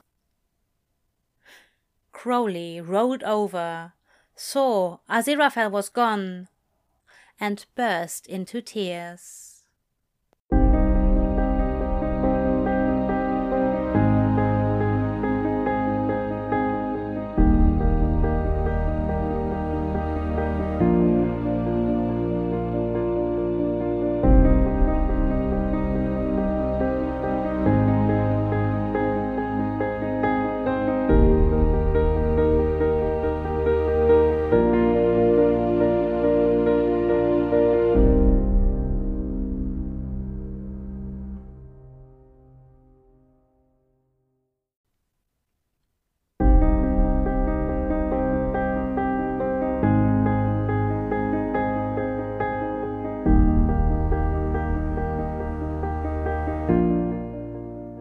The annual Tadfield Cheese Rolling Festival by Summer of Spock. Read by Literarian. Chapter 3. Crowley spent the next March 15th not getting out of bed. He ignored all of Aziraphale's angry shouting when he pounded on his door at 10 a.m. He didn't care about anything. It wouldn't matter tomorrow. After that, he spent a few days walking as far as his body could take him, each day passing out at some point when the snow became impassable and his feet turned to lead. He always woke up in the bed at the inn, wishing he could stop existing. Something had to be causing this. It was this town. It was this festival. It was the cheese.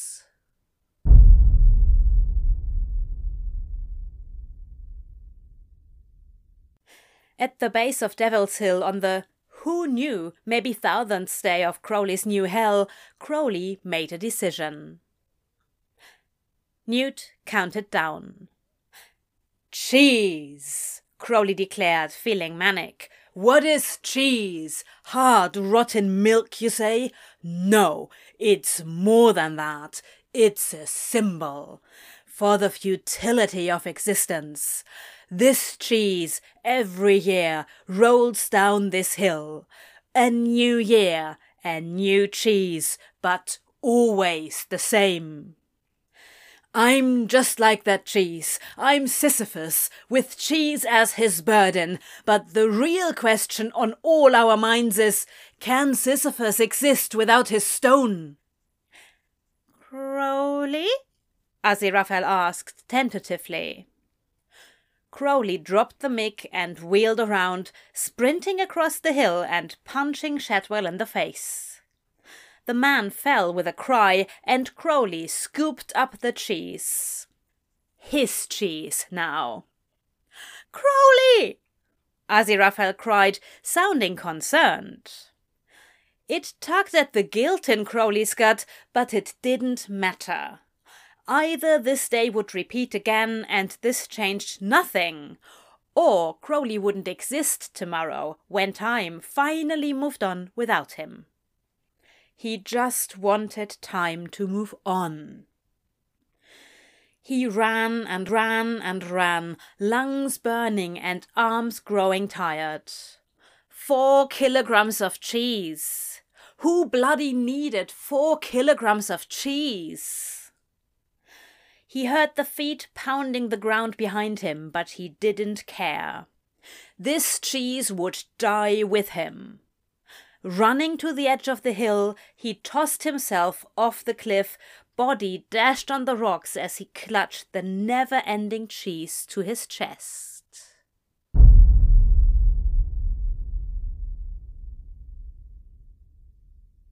This is a cursed cheese, Crowley yelled, holding a can of petrol aloft as he stood atop the cheese wheel. What's so special about this cheese, about this town? Why me? Our fates are intertwined. I cannot leave as long as the cheese exists. It turned out that if you broke into Agnes Nutter's nice and accurate cheddars at 6 a.m, you could steal 10 pounds of the finest double Gloucester before Master of fucking Ceremonies Shadwell got his grubby hands on it. And once said cheese was obtained, it wasn't that hard to set yourself up in the town square with petrol in one hand and an unlit lighter in the other. Excuse me? Sir? That was Pup Girl winding her way through the gathering crowd, looking concerned. Leave me alone, Pup Girl, Crowley snapped, holding his arms out wide and looking up at the sky. This is how it ends. Smashing the cheese wasn't enough. It must be burnt. Crowley poured the petrol over his head, soaking his clothes and the cheese. The crowd sucked in a breath. Crowley flicked the lighter. After that, Crowley tried a lot of things. He found that the best way to die was by gunshot, though drowning was a close second.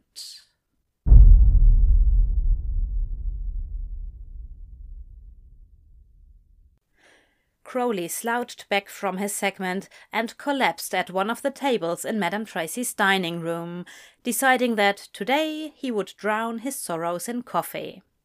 How many cups of coffee to kill a man? Time to find out. Love, are you all right? Crowley looked up and met Madame Tracy's eyes. They weren't Aziraphale blue, but they had their own sort of crystal quality. The woman wrinkled her nose. You look a bit peaky. How about some chocolate biscuits? They always make me feel better. Do you ever wonder what the point of life is? Crowley asked, because why the fuck not ask the local innkeeper in a shit town a question that even the great philosophic minds couldn't agree on? No, I know what the point of life is, Tracy said simply, slipping into the chair across from him and not even questioning his existentialism. Maybe she encountered existentialism a lot. Crowley looked at her suspiciously. Anyone that confident about this question was probably batshit.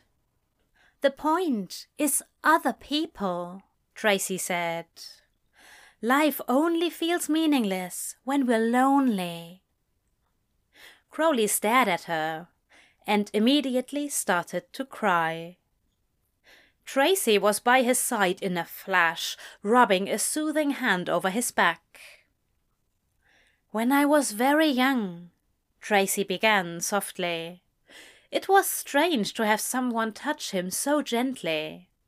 No one had since that perfect day with Aziraphale, and there'd been a lot of death since then. A nice young man fell in love with me, begged me to marry him over and over again. And even though he was very kind and I could probably have been happy with him, I said no. I knew I never wanted to get married. He asked me what I was going to do, if I was going to be alone my whole life.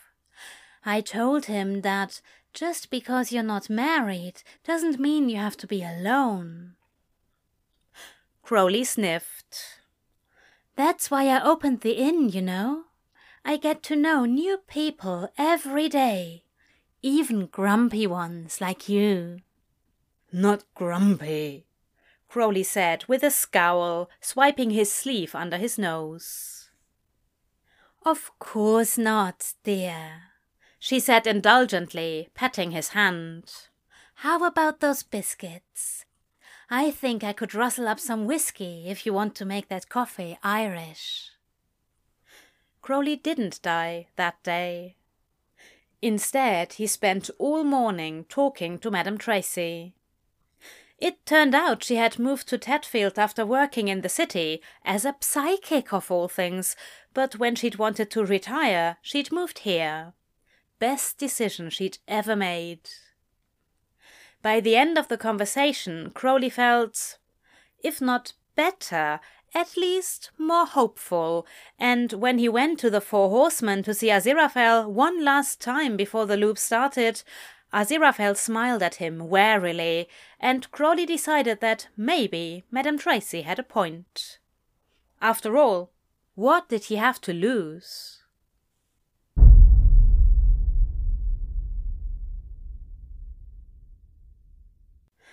Crowley hung around at the base of the hill at the end of the segment before approaching the man who won the cheese. Crowley had never tried to speak to the man, but he wanted to do things differently now. Because different was good. Different wasn't death by fiery cheese. And maybe Tracy was batshit, but Crowley had very few options beside listening to what had seemed like the sage wisdom of a nice old lady. So he was getting to know people. Congrats, mate, Crowley said, reaching out to shake the man's hand, steeling himself not to recoil from the stranger's touch. The man looked at him, still a bit awestruck, and then abruptly looked down when the child barreled into his legs. "Dad, you won!" the lad said, tugging on his shirt. I did, the man replied, sounding quite shocked indeed.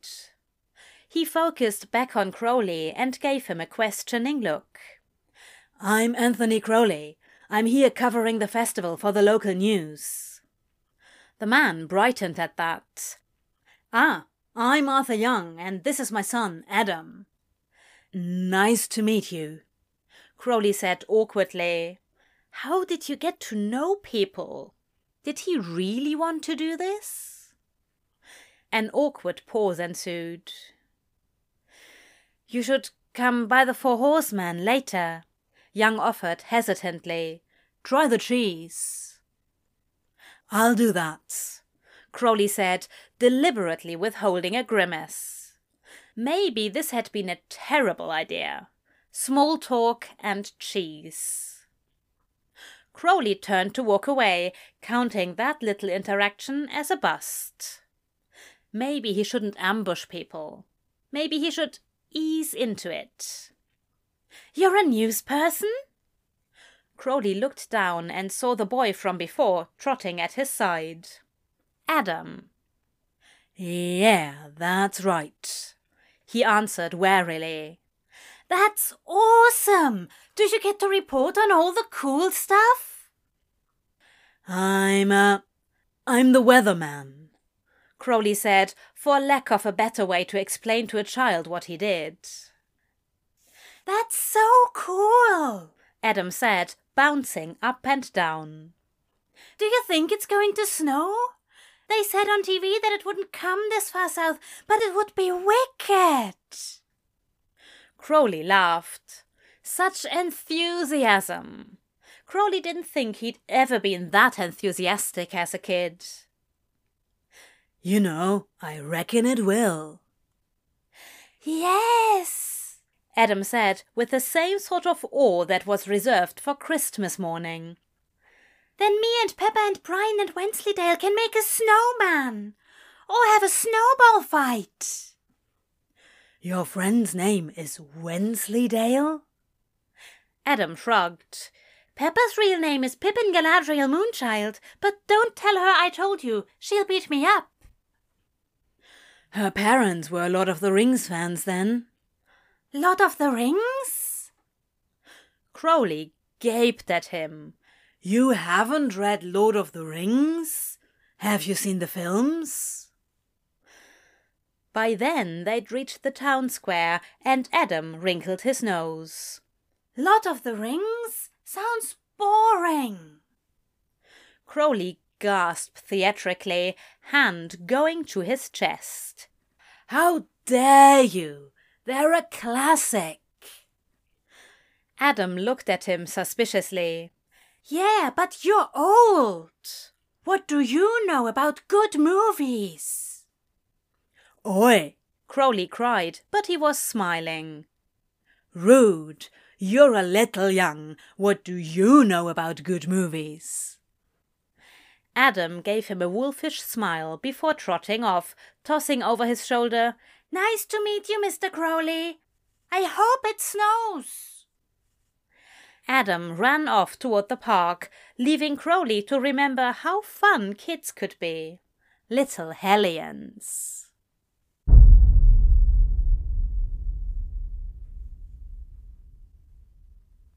The next day, Crowley got up, did his segment, and went to Agnes Nutter's cheese shop. He'd broken in there enough times to steal the cheese wheel that he knew his way around. Can I help you?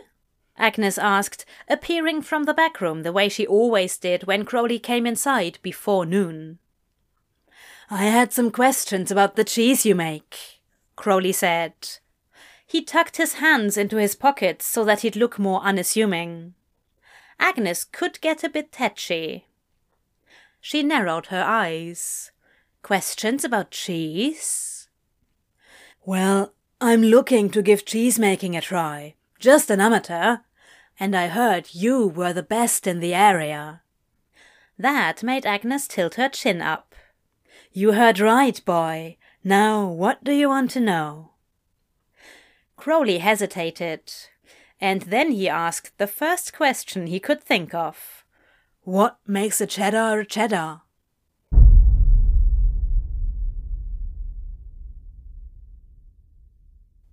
Look, pup girl, Crowley said to Anathema during her first break. All I'm saying is I could help out. I know how to bartend. He'd taken a week to study. And you could use an extra set of hands. Anathema looked at him dubiously for a long moment and then shrugged. Everyone's wasted. Why not? Working side by side with Anathema, Crowley noticed the way her eyes drifted to Newt where he was chatting with Aziraphale. And Tracy, of all people. She kept glancing at Newt and then glancing back to her work. Finally, Crowley couldn't stand it anymore. He bumped Anathema's elbow with his. Why don't you go talk to him? What? Anathema said, eyes going round behind her glasses. Newt, he's my cameraman, you know, Crowley said. Nervous bloke, but a good one. Anathema glanced back over at Newt. Crowley sincerely had no idea why she was interested in him. Newt was pale and awkward, whereas Anathema had the sort of beauty that made you look twice if you passed her on the street. But who was Crowley to question it? He was obsessed with a man who wore a bow tie unironically. What about you? Anathema said, tilting her chin back defiantly. Me? Crowley asked, ignoring a patron waving a bill at him. Yeah, you're making moony eyes at that other man you came into town with. Why aren't you over there putting the moves on him? Crowley looked over at Aziraphale just as Aziraphale glanced his way. Their eyes locked, and Aziraphale gave him a little smile and a wave. Crowley's heart lurched as he watched him look away. Believe me, he said, I would if it would make any difference. Nothing changes tomorrow. Anathema frowned. You're a bit weird, you know. I know, Crowley said, finally moving to take the next order.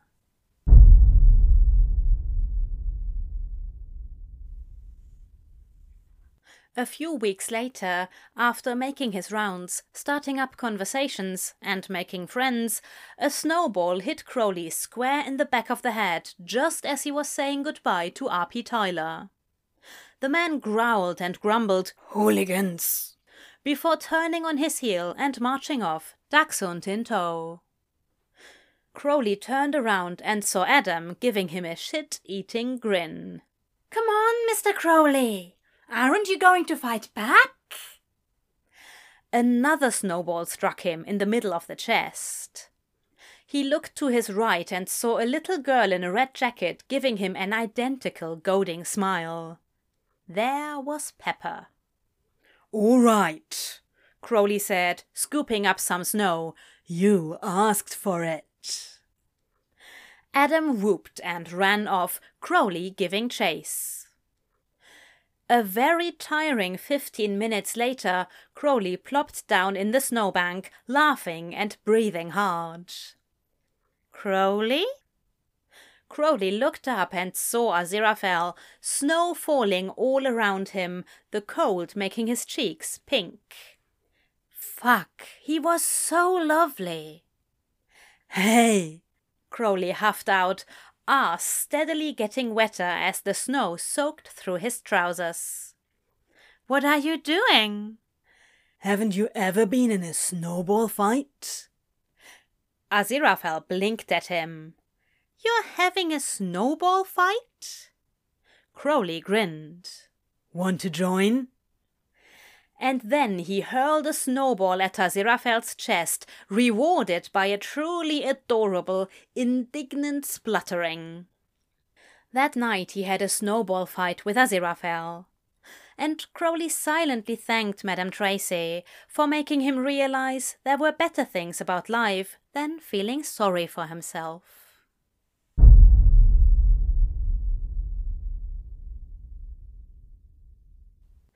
Crowley didn't know why he decided to try again. Maybe it was the way the light shone off of the lens of the camera, looking exactly like the lights that flashed behind his eyes when he died. Maybe it was the weeks, months, of befriending every single person in Tadfield and still not getting over Aziraphale. But when the camera stopped rolling, he let Aziraphale flutter around him, his own heart racing at the proximity.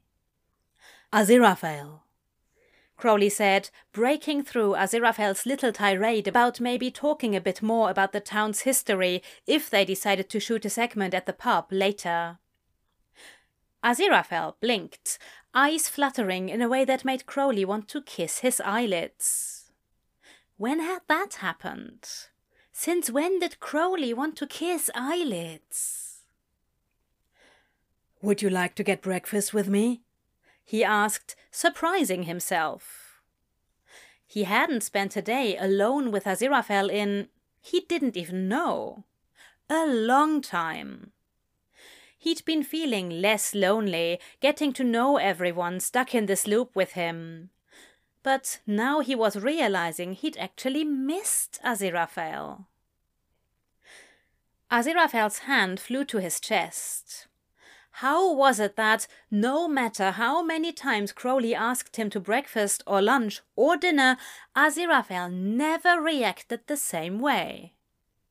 "Really? You want to get breakfast?" Aziraphale asked suspiciously. "What are you playing at?" "We're going to be working together an awful lot." An understatement. "Thought it might be good if we were friendly." Aziraphale's face bloomed in the way it did when he was surprised and pleased. It wasn't Crowley's favorite smile of his.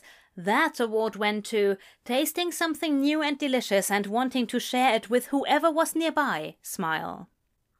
But it was a close second. It made him feel warm and hopeful. "That's a splendid idea," Aziraphale said before turning to Newt. "My dear boy, would you like to—" Newt waved him off with a speculative look. "Nah, not hungry. I should load up the van." "I suppose it'll just be us then," Aziraphale said to Crowley, happy as always. Crowley shoved his hands in his pockets as they ambled back into town. He liked the way Aziraphale walked. Sure little steps, a perfectly straight line. A stupid thing to like about a person. But he liked everything else too. He liked the way Aziraphale's nose tipped up. He liked the lines around his eyes. He liked the way his chin tipped forward when he was trying not to laugh, and a little roll of fat appeared beneath it, not self-conscious in the least. He liked the way his eyes changed color throughout the day and in different lighting. How he called Crowley on his peacocking at every turn. How he thrived on taking digs at everyone. Not an angel, a bastard. Crowley loved him. Wasn't that a bitch? He wondered when he tripped past fascination into love. Was it the day that Aziraphale had tipped a handful of snow into his hair when he wasn't looking? Only to point at himself as if to say, "Who, me? I'd never." Or maybe the day he dragged Aziraphale and Newt out to Mary Hodges' paintball field, where Aziraphale had turned the gun on Crowley mercilessly, laughing the whole time? He had no idea. Like so much of this hell, Crowley found himself rolling down a hill like stupid, out-of-control cheese. No destination, no runner chasing him. An endless hill unfolding before him. But at least Aziraphale was there too. They sat down for breakfast, and Crowley decided to tell the truth. "Aziraphale," he said again, drawing Aziraphale's attention from the menu, even as Crowley idly wondered what he would get today. Sometimes it was crepes, sometimes waffles, but always something sweet. "Yes, and Crowley?" Aziraphale said, quickly correcting himself and smiling apologetically. I need to tell you something, he said, and he must have sounded serious because Aziraphale set down his menu and furrowed his brow in concern. I've been reliving today, he said, for lack of a better way to start explaining. Aziraphale's frown deepened. What? Today, March 15th. I've been reliving it, repeating it. Aziraphale finally scoffed, frown breaking as he looked away. Crowley, really? I thought this was an honest attempt to get to know each other, but if you're going to pull my leg, then… Not pulling your leg. Honest to God. Aziraphale was already pushing back his chair, and Crowley felt panic rise in him. He hadn't realized how much he needed someone to believe him until this moment. You studied classical theatre in university, he blurted out, and Aziraphale paused, looking at him sharply. How do you know that? You told me. I most certainly didn't. You also told me about visiting your grandfather's bookshop in Soho, how you used to work the till when you were young, how he always snuck you butterscotch candies, and whenever you have one, you still smell old books.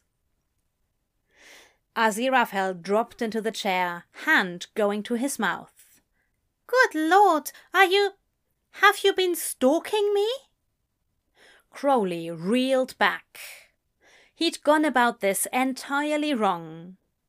Stomach twisting, he rushed to add, Of course not. How about this? Look out the window. In about 3 seconds, a man with a moustache is going to round the corner and start talking to a girl with glasses. Then she's going to shout at him and shove a newspaper in his face. Aziraphale twisted in his seat to look out the window, and sure enough, Tyler appeared, only to be stopped by Anathema, who shouted, and Crowley knew it was, Stop trying to peddle that weed killer, it's terrible for the environment, and jammed a paper into Tyler's chest as he snapped back. Dandelions are ravaging this town. Aziraphale turned back to Crowley, mouth working like he was trying to find words. This cannot be true. It is, Crowley said, absently ripping up the paper napkin in front of him. Terribly, ridiculously true. Aziraphale stared at him.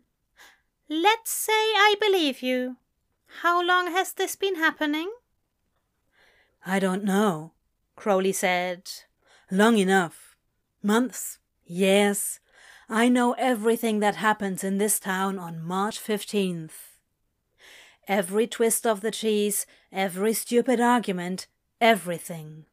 I wish I didn't, but I do.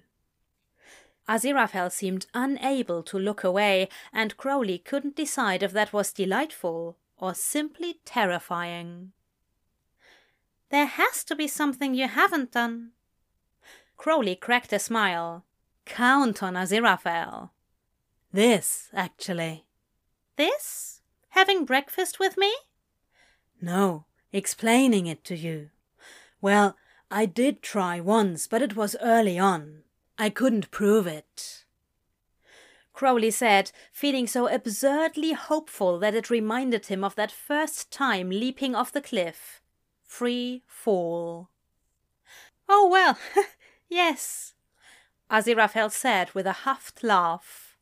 It is rather difficult to believe. Aziraphale hummed as his French toast was placed in front of him. He poured syrup in concentric circles and cut the entire slice before each bite.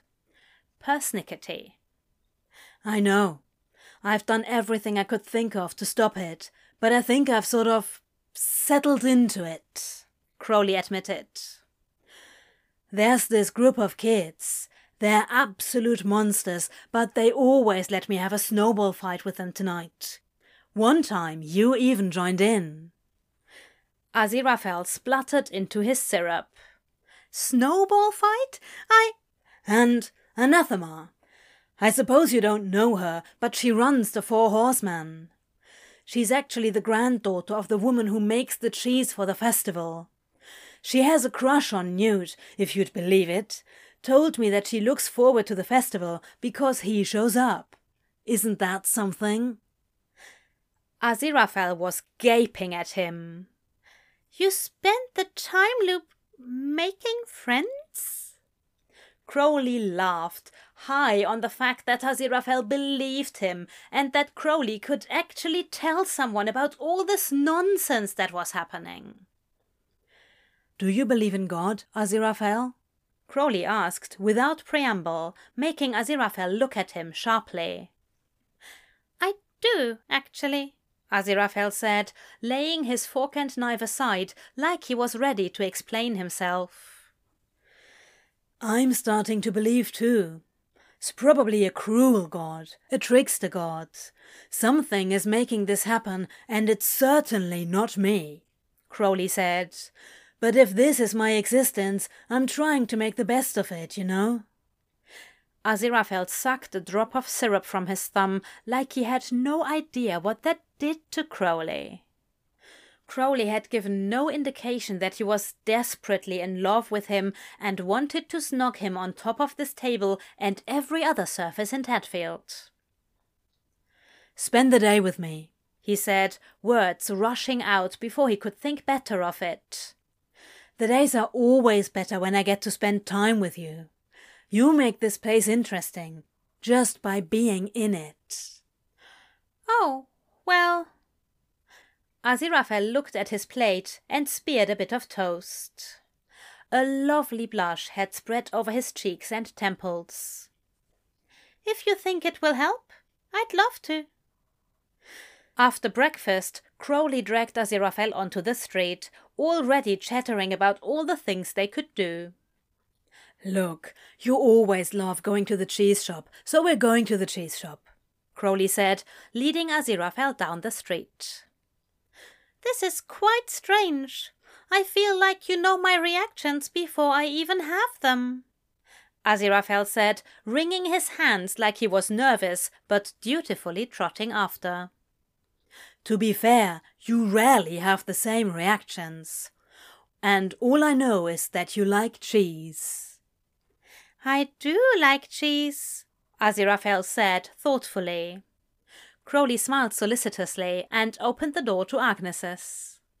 Miss Agnes, Crowley called, and, as always, Agnes appeared from the back room. Do I know you? She asked suspiciously, and Crowley shook his head. I come to Tadfield every year for the festival, but this is the first year I've stopped in your shop. I was hoping you might recommend some cheese, Crowley said with a friendly smile, and when he looked back at Aziraphale, he was gaping at him. As Agnes pattered around, gathering some samples and muttering to herself, Crowley hissed, "What? Why are you staring?" "You're just so polite," Aziraphale said. "Turns out people are nicer when you're polite," Crowley said. He pressed a hand to his chest in overdramatic distress. "I'm shocked you don't know that. Are you secretly rude?" Aziraphale scoffed and rolled his eyes fondly, making Crowley's stomach swoop.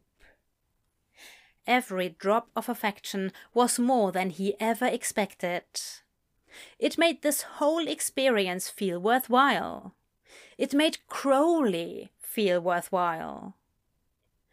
Crowley happily watched Aziraphale sample all of the cheeses, cooing over his favorite and ultimately buying a pound of camembert. They ambled through the antique shop, and though Crowley had seen it all before, he hung on Aziraphale's words, his observations. And for once, Aziraphale laughed at his jokes about useless trinkets. It was easy and glorious, and Crowley was so bloody happy. "Time to go to the pub. Stuff always gets interesting around 1. Crowley said as they left the shop, and Aziraphale simply followed after, smiling to himself in quiet pleasure.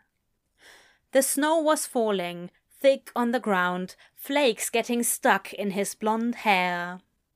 Crowley wished he could sculpt that face, trace the angles of it. Aziraphale was so lovely. They found Newt moping in the corner of the pub, occasionally glancing at Anathema as she flitted among the crowd, serving drinks.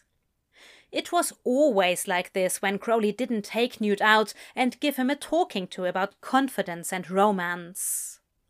Crowley slipped into the chair across from him and said, "Why don't you talk to her?" Newt started, blushed, and then stared at his pint. "No way. She's so pretty, and I'm—" "What? Nice? I hear people are fond of nice people," Crowley pointed out. Aziraphale was standing at the edge of the table, staring at them. "Tell him, Aziraphale. 's why I like you." Yes, Aziraphale stammered. Kindness goes a long way. Crowley nodded decisively. "Now go talk to her." Newt paused and then drained his pint. "You're right. Now or never." Crowley watched him wind through the crowd, feeling very pleased. He always liked the days when he got Anathema and Newt to talk to each other. It made him feel hopeful.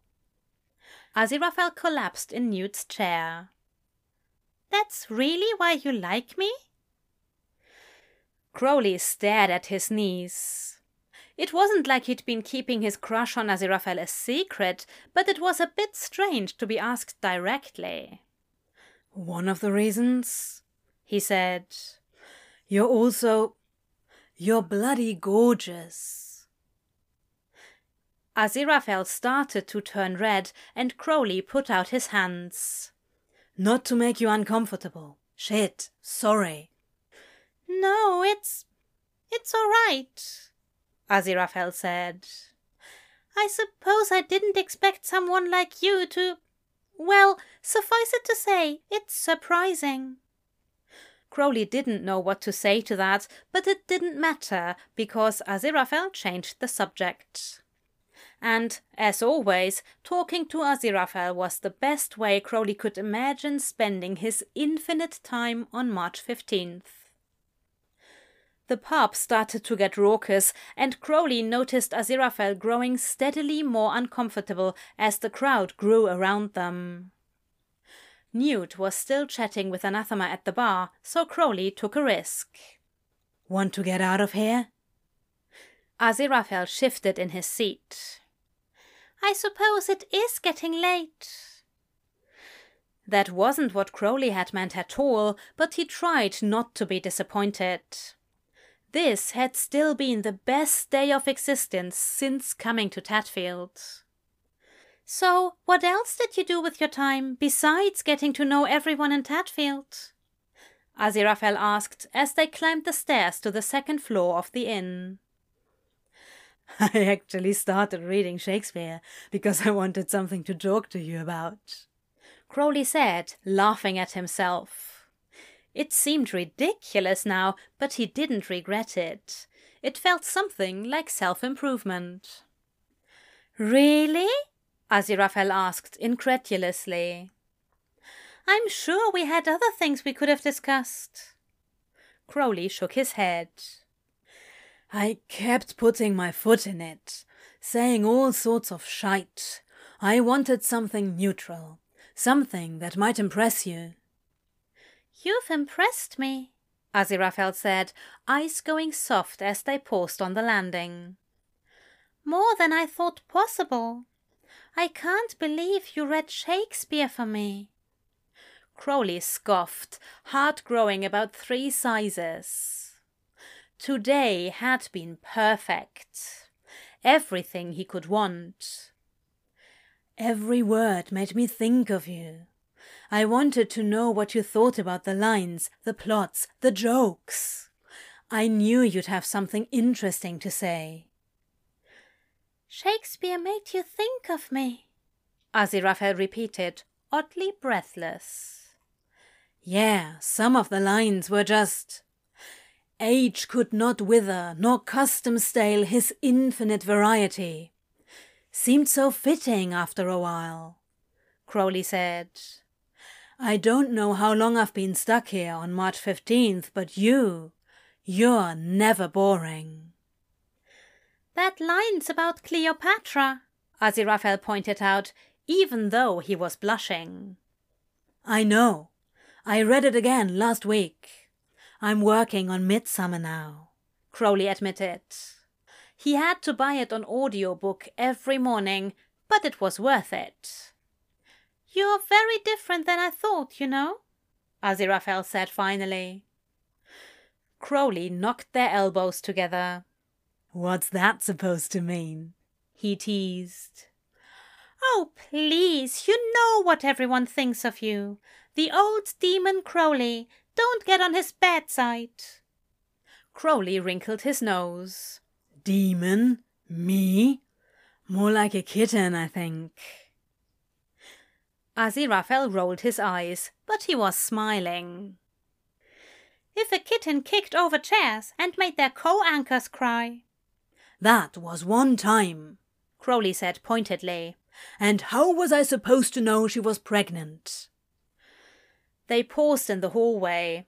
Crowley knew the song and dance even if it made his heart hurt. Better let you get to bed then. Thanks for the chat. You're good company, Angel. The word slipped out. He'd spent long enough thinking it. Of course it would slip out at a stupid moment like this.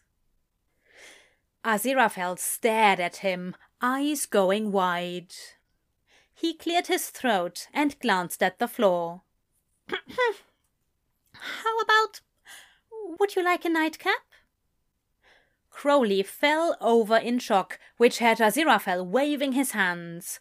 Not a nightcap? As in a euphemism for... oh, dear. Crowley choked on air and said, No, that's fine. I wouldn't assume... Yes. Yours or mine? Aziraphale looked relieved, even though he was blushing. Perhaps yours. It's just... today has been so wonderful. I find I don't want it to end. Crowley opened the door to his room. I couldn't agree more. Crowley turned on all the lights in the room, while Aziraphale curled up on the sofa, pulling one of the hideous quilts over his legs, looking so soft that Crowley wanted to curl up against him and sleep until all these March 15ths were over. Thank you for today, Aziraphale said as Crowley made tea at the little station in his room. Thank me?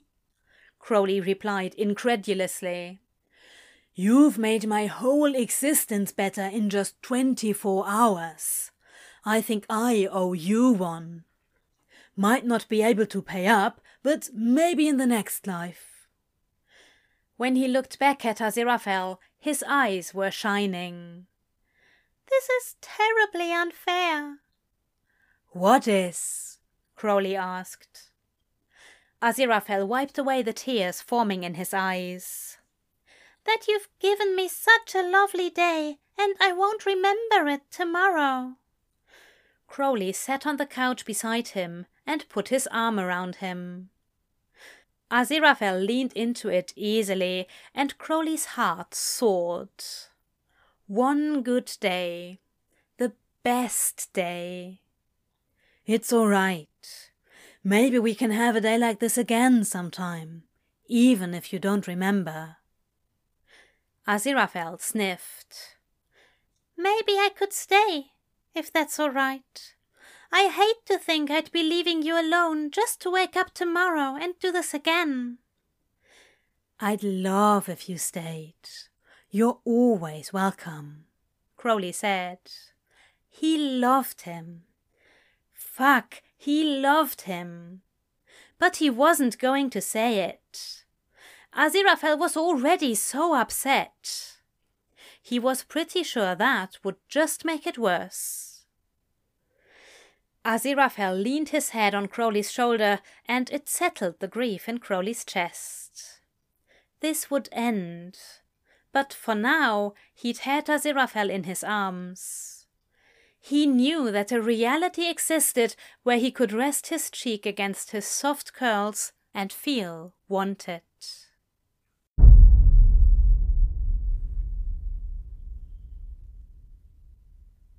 I can dim the lights and sing you songs full of sad things. Crowley's eyes shot open. What? Blinding light filtered through the lace curtains of the inn, brighter than any March 15th before. Crowley! Crowley scrambled away and fell out of bed, hitting his ass on the wood floor and swearing. His tailbone was certainly bruised, but it didn't matter because Aziraphale was in his bed. Aziraphale was still there. Aziraphale? Crowley said, launching himself to the side table and grabbing his phone. March 16th, 6:30 a.m. Holy shit, he breathed. Aziraphale grumbled as Crowley crawled onto the bed to get his hands on him. Are you all right? It's March 16th, Crowley said, manic laughter driving the air from his lungs. It was March 16th. He kissed Aziraphale full on the mouth, ignoring the sour morning taste because it was March 16th. March 16th! Aziraphale grunted at the sudden kiss, but relaxed into it, hand coming to cup his cheek. Crowley sighed when he finally pulled away, flopping onto his back and staring at the ceiling he knew so well he'd named every crack. George was his least favourite because he was crooked and didn't line up with the seam of the wall. It was over. Why was it over? Did it matter? Maybe it was God growing tired of him. Maybe it was simply a second chance. Crowley wasn't going to waste it. Aziraphale put a hand on his shoulder, drawing his attention. So, it's broken then? A new day? A new day, Crowley confirmed, grin splitting his face so wide it almost hurt. Aziraphale smiled back. The end.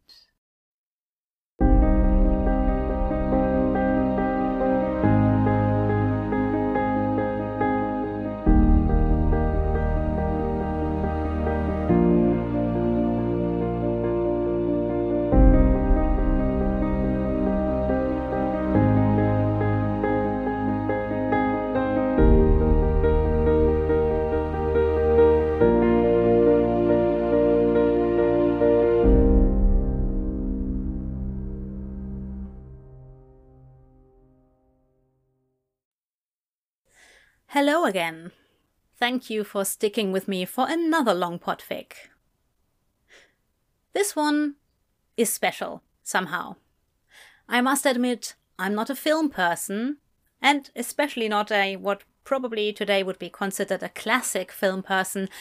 I haven't watched Groundhog Day before reading this. And then I read it and I was like, oh my god, this is so depressing. Because the only thing that stuck after reading it the first time round was Crowley killing himself over and over and over again. And then I spoke to my other half about it and they were like, yeah, but this is a comedy. And we spent a nice afternoon watching the film. And I see how it is meant to be a comedy. And I hope I brought the funny elements of it across well enough in the podfic. But what stands out for me is the philosophy behind it all, what is it that life means if actions have no consequences? Because ultimately you fall back on yourself and only yourself. And I find that that is not only true in this fic, but that is true in life in general, and I guess that's what the fic is for, and that's what the film is for. And that rings so very true, that for that, this needed a podfic. Also, I really enjoyed the depiction of Madame Tracy as the wise old lady, as opposed to the batshit crazy psychic. Which, of course, she's always kind, but it stands out more in this story than it does in others. So a big thank you to Summer for letting me do this. It was fun. I hope I did it justice. And get on with your lives and be kind to one another. Hear you around.